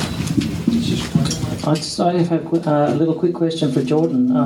Jordan, I just want to know what you feel about racing in Hawaii for the first time. I know you're a very calculated guy. The guys can swim pretty quick out there. You probably have a small deficit or so, but how do you see this race? I think the big thing is when you look at the history of this race is 90% of doing well is not beating yourself. I think people are said, like, how well do you think you're going to do? And I said, I'll start thinking about where I might finish in terms of placing with 10K to go. And then before that, I'm going to worry about just not being that guy that, is a 246 runner who runs a 446, and ends up finishing, walking big chunks of the marathon. I think if you put together a solid race here, I think, and you're a good athlete, I think you can finish well. And that's really going to be my focus, until I hit that 20-mile mark. And then I'll look at who's behind me and, trying to breathe down my neck and who might be up the road and if I can catch them. And that's really the focus I have, in terms of a strategy, I guess, for this race. But it certainly is different being here as an athlete. Last year was my first trip to the island for the Specialized launch, but, I rode out the north part of the course, which I'd never seen. And, I think people talk a lot about the energy of the island, and it was certainly very special. I did some runs, where it's just you and black lava, and there's something that's pretty magical about being out here and knowing that you're going to be racing on those roads. And I think this is a special place, and I feel quite privileged to be here as an athlete. Great, yeah, we can't wait to see you go around. Over here. Craig, last time you were the defending champion, your competitors seemed to key their strategy around you. Now that you're back in that scenario, are you anticipating something similar this time around? Perhaps. I guess you'd be ignorant to ignore. But, I think it's part and part. It's my 6th time racing here and my 4th time wearing the number 1 bib, which is an honour. But I think with it comes pressure. You only understand if you've had to deal with it. And, a lot was made in 2010 about allegiances and all this kind of thing. Essentially, I think it's a non-drafting race. And if everyone sticks to the rules, it shouldn't matter. Particularly if the wind blows from the side, it won't matter. So, I think the smartest and most intelligent thing I've heard is what Jordan just said. People come here trying to key off everybody else. People who historically have raced well here race to their own strengths. And that doesn't mean you can be ignorant of your competition. But we've all raced each other a lot. everyone's been watching the form guide all year, as you guys have. You know people's strengths and weaknesses, but I mean, if you're smart, you're going to race to your own strengths. That's how you get the best out of yourself, because ultimately, that's the way you're going to perform the best here. And there is a race going on, but you know, you've trained, you know your form, your fitness levels. Hopefully you're prepared to suffer, because that's what it takes. And ultimately, you get the most and the greatest performance, the best outcome if you race to your own strengths. You know, there's no point trying to ride with Sebastian. It ain't going to happen. Same way there's no point riding with Norman or Chris Leota. You've got to race your own race to get the best possible outcome. And, you know, I think a lot is made of partnership. And let's be honest, partnerships of convenience form all the time in all races. But you need to stay strong, stay disciplined, race to your own race, and that's how you get the best outcome. And certainly that's how you can perform consistently here. Roger? Pete, no doubting your credentials, but obviously from an Australian perspective, the sort of the hype leading is, or you know, the anticipation of a duel between Crowe and Macca. Just how does that sit with you? Is it a good thing, you know, that you're sort of out of the limelight a bit? Do you sort of crave to sort of reach, you know, take that next step and reach where Crowe and Macca have sort of got to, I guess? Yeah, definitely. When I look back over the years and think, well, if this hadn't happened or that hadn't happened on the bike and I got off with these guys, you know, there might be a lot better results on my resume. But, you know, at the same time, you know, I'm quite happy that I haven't made it yet. You know, I've still got a lot to learn. I've still got a lot of improving to do. And, you know, we all just want to have a great race and feel good on race day. And, you know, if you have a fantastic race and you perform at your best and you finish second or third, you know, you're still pretty happy. But if you have a bad race and finish second or third when you want first, you know, you're disappointed. And this year I want first. You know, last year I was happy with podium and I got podium. This year I'm a lot more driven to win. And, you know, exactly that scenario of getting off and running with Crowe and Macca, you know, I've used that in training. You know, a bit of visualisation and to get in touch with my emotions and how I'll feel if that's the case. And so I can sort of plan that mental strength ahead of time and how I'll react when that happens, if it happens. And what have you got planned for this bloke?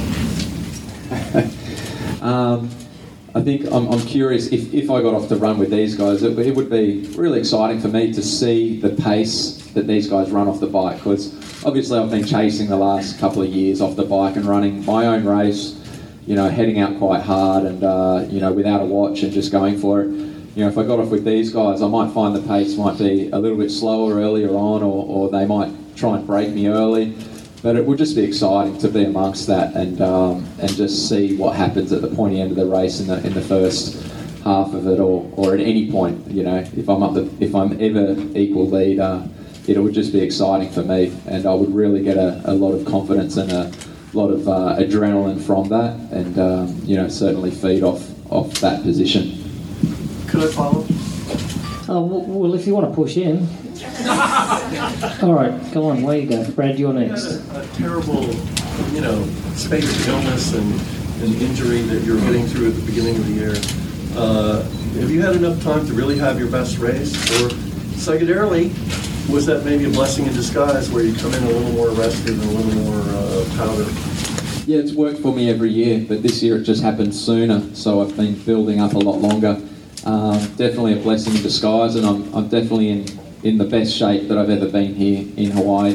And, you know, I have only peaked for Hawaii the last few years. You know, I haven't had amazing results anywhere else, but I've been consistent here, and that's because I just get in much better shape for this race than I do for any other, as I'm sure all these other guys do. But, you know, for me, it's a huge difference.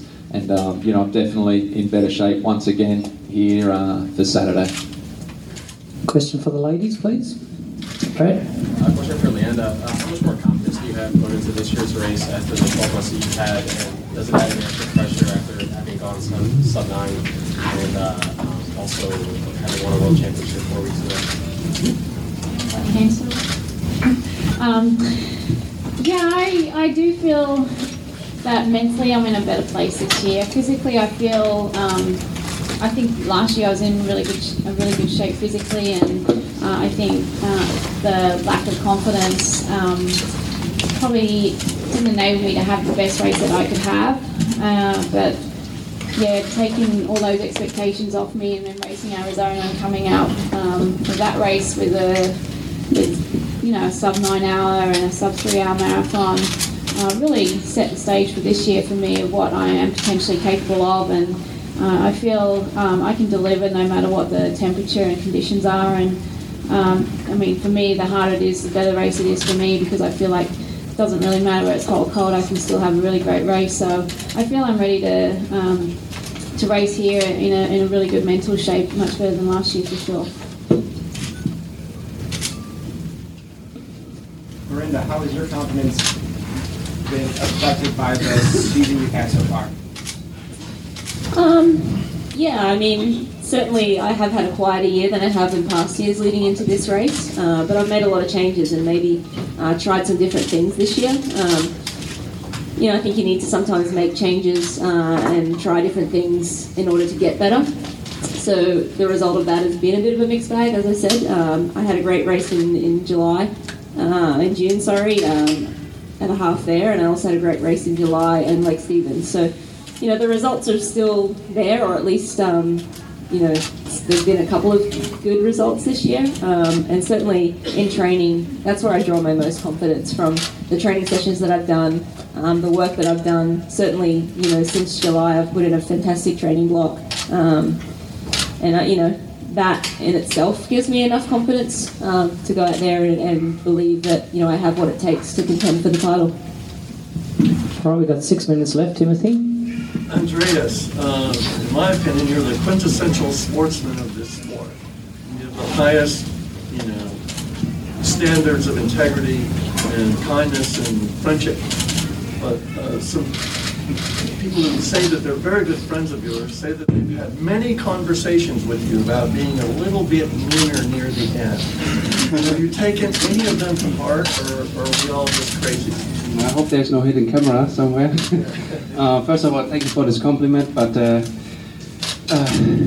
if it comes to a race, I mean, I've been here 3 times, and I was third, second, and third, and without this little killer instinct, you might need, I think you wouldn't finish on the podium. And we are all doing sports, we all know each other for years, and when it comes to a race, then it's a race, and when the race is over, the race is over. Sorry, it's just that simple. That's what I expected. Yeah, translated, I think he's saying you don't have to be an a-hole to win. You can actually be a good athlete and still race well, and be a good, decent person. You don't have to be angry at everyone. I'm talking about something really in between. I'm just going to weigh in here and just say the sport's way too humbling. I think that all 10 athletes would agree that Ironman triathlon is just too humbling. There's not too many egos around. Bevan? Sorry, you mentioned that you the reason you decided to do the race this year was because Lance was going to be here, and obviously he's not. You've kind of proven it. You've got the best time of all time. You've won it many times. So where did your motivation shift at that time once that kind of carrot was taken away from you? Well, to be honest, when I crossed the line last year, in my gut, I thought I would come back. I think when you're 38, it's inevitable. You answer questions about, finding a green pasture somewhere, and what's left to achieve, what's more to prove. And for me, what's left to do is what there always was to do: become a better athlete. And obviously, when Lance was interested in racing here, that was exciting to me, because I thought everybody knows his level of preparation. That's going to raise the bar. I think he was going to bring a level of professionalism that we hadn't seen. So, I thought, what better way? Everyone's going to have to fine-tune, look for 0.5% here and there, and I think at some point in your career, you're off the steep part of your improvement curve, and that's what you're looking for.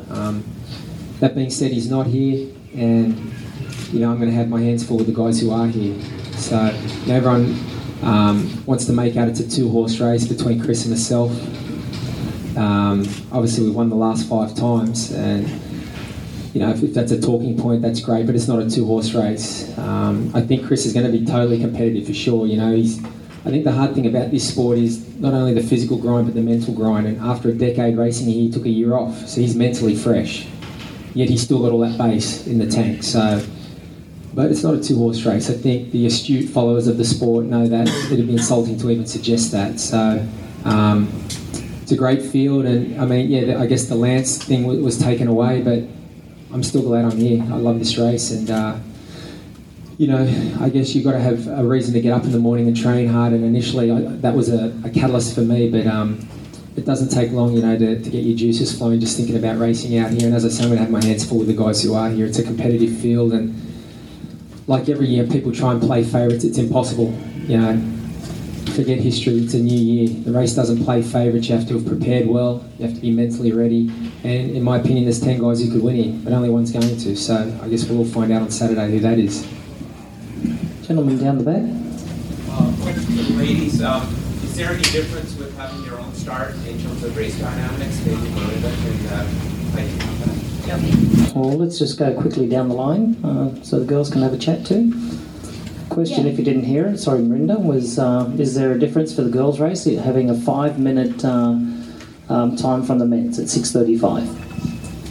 Yeah, I think you know, every pro woman has been asking for this for the last couple of years, to have our own race and to be, you know, able to sort of separate ourselves from the guys. I think the 5-minute delay, or the 5 minutes head start the guys get is a fantastic step in the right direction. I think I don't think it's enough. You know, I'd like to see 8 to 10 minutes. I think some of the women are still going to swim into the men's packs and get mixed up at the start of the bike there. So, you know, I would like to see a few more minutes. I mean, I don't know why we can't have a few more minutes. Make the guys start a couple of minutes earlier. I mean, it's light early enough. I don't think the guys would. You know, argue with that. But yeah, I mean, I think everybody here is probably super happy, but I'll let the other girls chime in. I agree with Rini. We saw Melbourne, we had 2 minutes and it's just not enough. So I'm very, very happy we got 5, but I'm thinking we should get at least 10. But it's a step in the right direction, right? Like Rini said, I'm really, really happy. Yeah, like Marinda said, we have been asking for this for quite some years now, and especially being one of the strongest swimmers in the field, it's always been for me a bit of a battle with the men's race. And I can count so many times where I've been actually physically hit by one of the male swimmers, and you know, it's really detrimental to my race. I feel there shouldn't be another swimmer when I'm one of the strongest swimmers in the field coming out 3 minutes ahead of me, when a few weeks before I was coming out ahead of them. And that's really the difference I think it makes for us. It puts us all on the women start on a level playing field, whereas before I think if you're a good feet drafter, you can sit on one of the men's feet, whereas now that option is out. And I think it's really made for a better, fairer race for us, and I think for you guys as well. I mean, you get to see a completely separate race coming out of the swim, and I think it's a better way to follow the race from everyone else's perspective as well. Yeah, I think I basically agree with everything everyone said. I think the more separate we can keep it, the better. And with that in mind, it's kind of want to be separate from the men's race, but we want to keep it separate from the age group race. And moving the start a couple of years ago, half an hour, made a big difference in that respect. So we kind of want to keep the gap on both sides, I think. No, Kelly, disagree with you. Yeah. No, I want to start. I want to fight with the men as much as possible. No, yeah, it's a good move. What I like is you know who to stay with. So you have a big pack, and in a women's race, somebody shoots off the front, and you go, that's who I need to try to stay with. Versus men, you don't know. I also kind of think that the draft zone should be two reflectors, not one, but that's a whole other topic. Okay, so firstly I'd just like to say I'm very disappointed in Rachel. I was ready for an argument. She's a lawyer by trade, and didn't really go there. You're getting soft, Rachel. All right, we've got time for 2 more questions. Roger. Craig, just following on from the last question about Lance, I guess a 2-part question. So what was how did you cope with that sort of, you'd said that there was that motivation and that disappeared, and also just your reaction as a fellow athlete to everything that's happened the last few months with someone no doubt you looked up to for a long time, or still do? Yeah, well, firstly, I mean, I guess when the news broke, I think it was in June, that he wouldn't be racing, I was disappointed for the sport as much as for myself. By that point, I was all in with my desire to come back, so nothing changed from that front. It was all systems go, but there was a disappointment factor for sure. I guess the other side of the coin is I really didn't disagree with WTC stance of zero tolerance for performance-enhancing drugs. So, but then another issue, I guess, and there's many issues here. This is a multi-layered thing. I don't want to get too complicated. Is it enough to lasso a man on innuendo and so-called testimony? I mean, I get drug tested a lot. I'm sure he gets drug tested a hell of a lot more than me. I want to see something. Otherwise, nick off. I mean, it's black and white for me. There's no shades of grey. It's you did it or you didn't do it. If you've got evidence, I want to see it. Otherwise, take off. Take your argument. And so, I don't believe in crucifying a man's reputation on whatever. Obviously, a lot more's come to light, and to be honest, I don't read chat sites or newspapers. No offence taken, you guys are all great writers. But I guess the broader thing is for the sport, maybe we're not going to have as many eyes on us. But my feeling is this: above all else, the integrity of the race and the sport comes first. I'm not about short-term headlines, punchlines. It's about sustainability and the integrity of the event, whether it be performance-enhancing drugs, people cutting the course, whatever it is. I don't discriminate between forms of cheating. They're all the same to me. So I guess take a hard line on all of them, and it is what it is. I mean, as far as my situation goes, like I said, I'm going to have my hands full with the gentlemen who are here. So that's what I've been concentrating on, things that are going to make me go quicker this weekend. And, it's been an interesting talking point. It's been an interesting last 8 or 9 months, but I can't say I disagree with WTC stance either. Just to clarify, WTC and ITU, the International Triathlon Union, do follow the rules of WADA. Last question. Who is it going to be? Over here.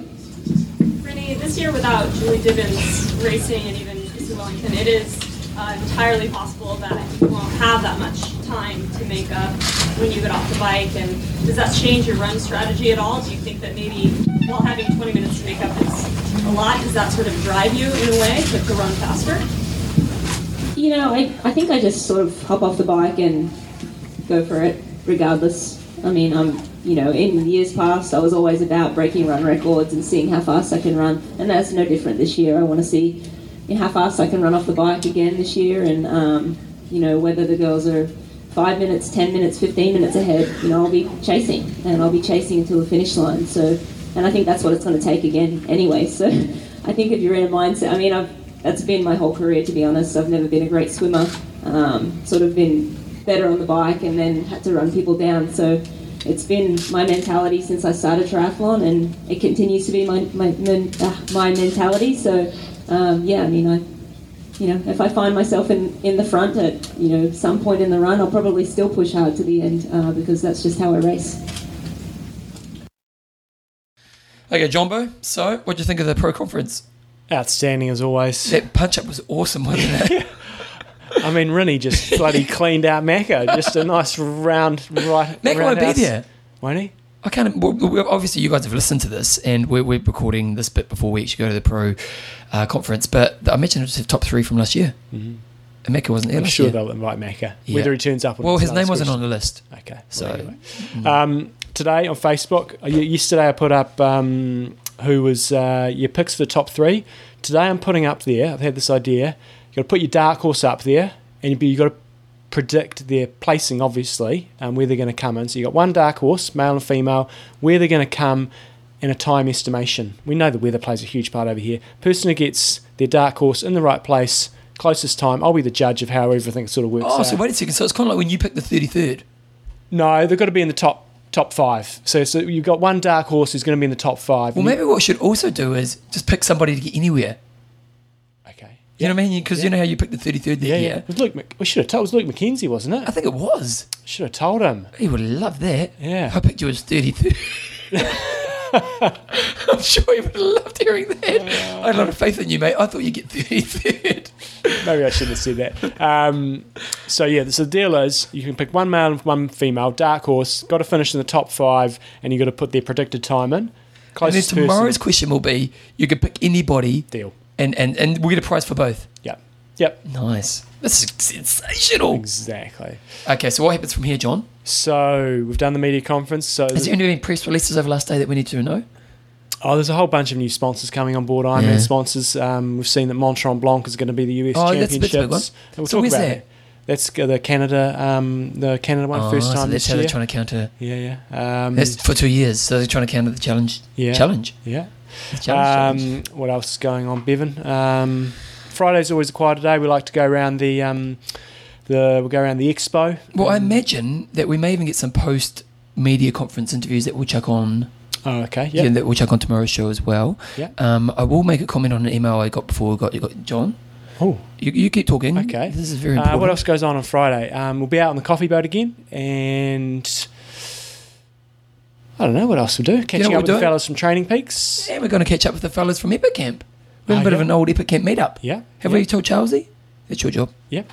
I saw him this morning when I was running. Oh, did you? Did a bit of reminiscing this morning. I was running down a Lee Drive thinking, this time, yesterday, I was smoking Bevan's ass.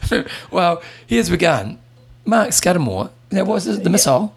Yeah, the Scud. I think the missile. Yeah. He came in and he said, look, Kona, if Bevan has to sleep on the couch in Kona, I, for one, would pay an extra $1, that is US$2, a month, if that's what it takes for you guys to get back to Kona and Bevan have a decent bed.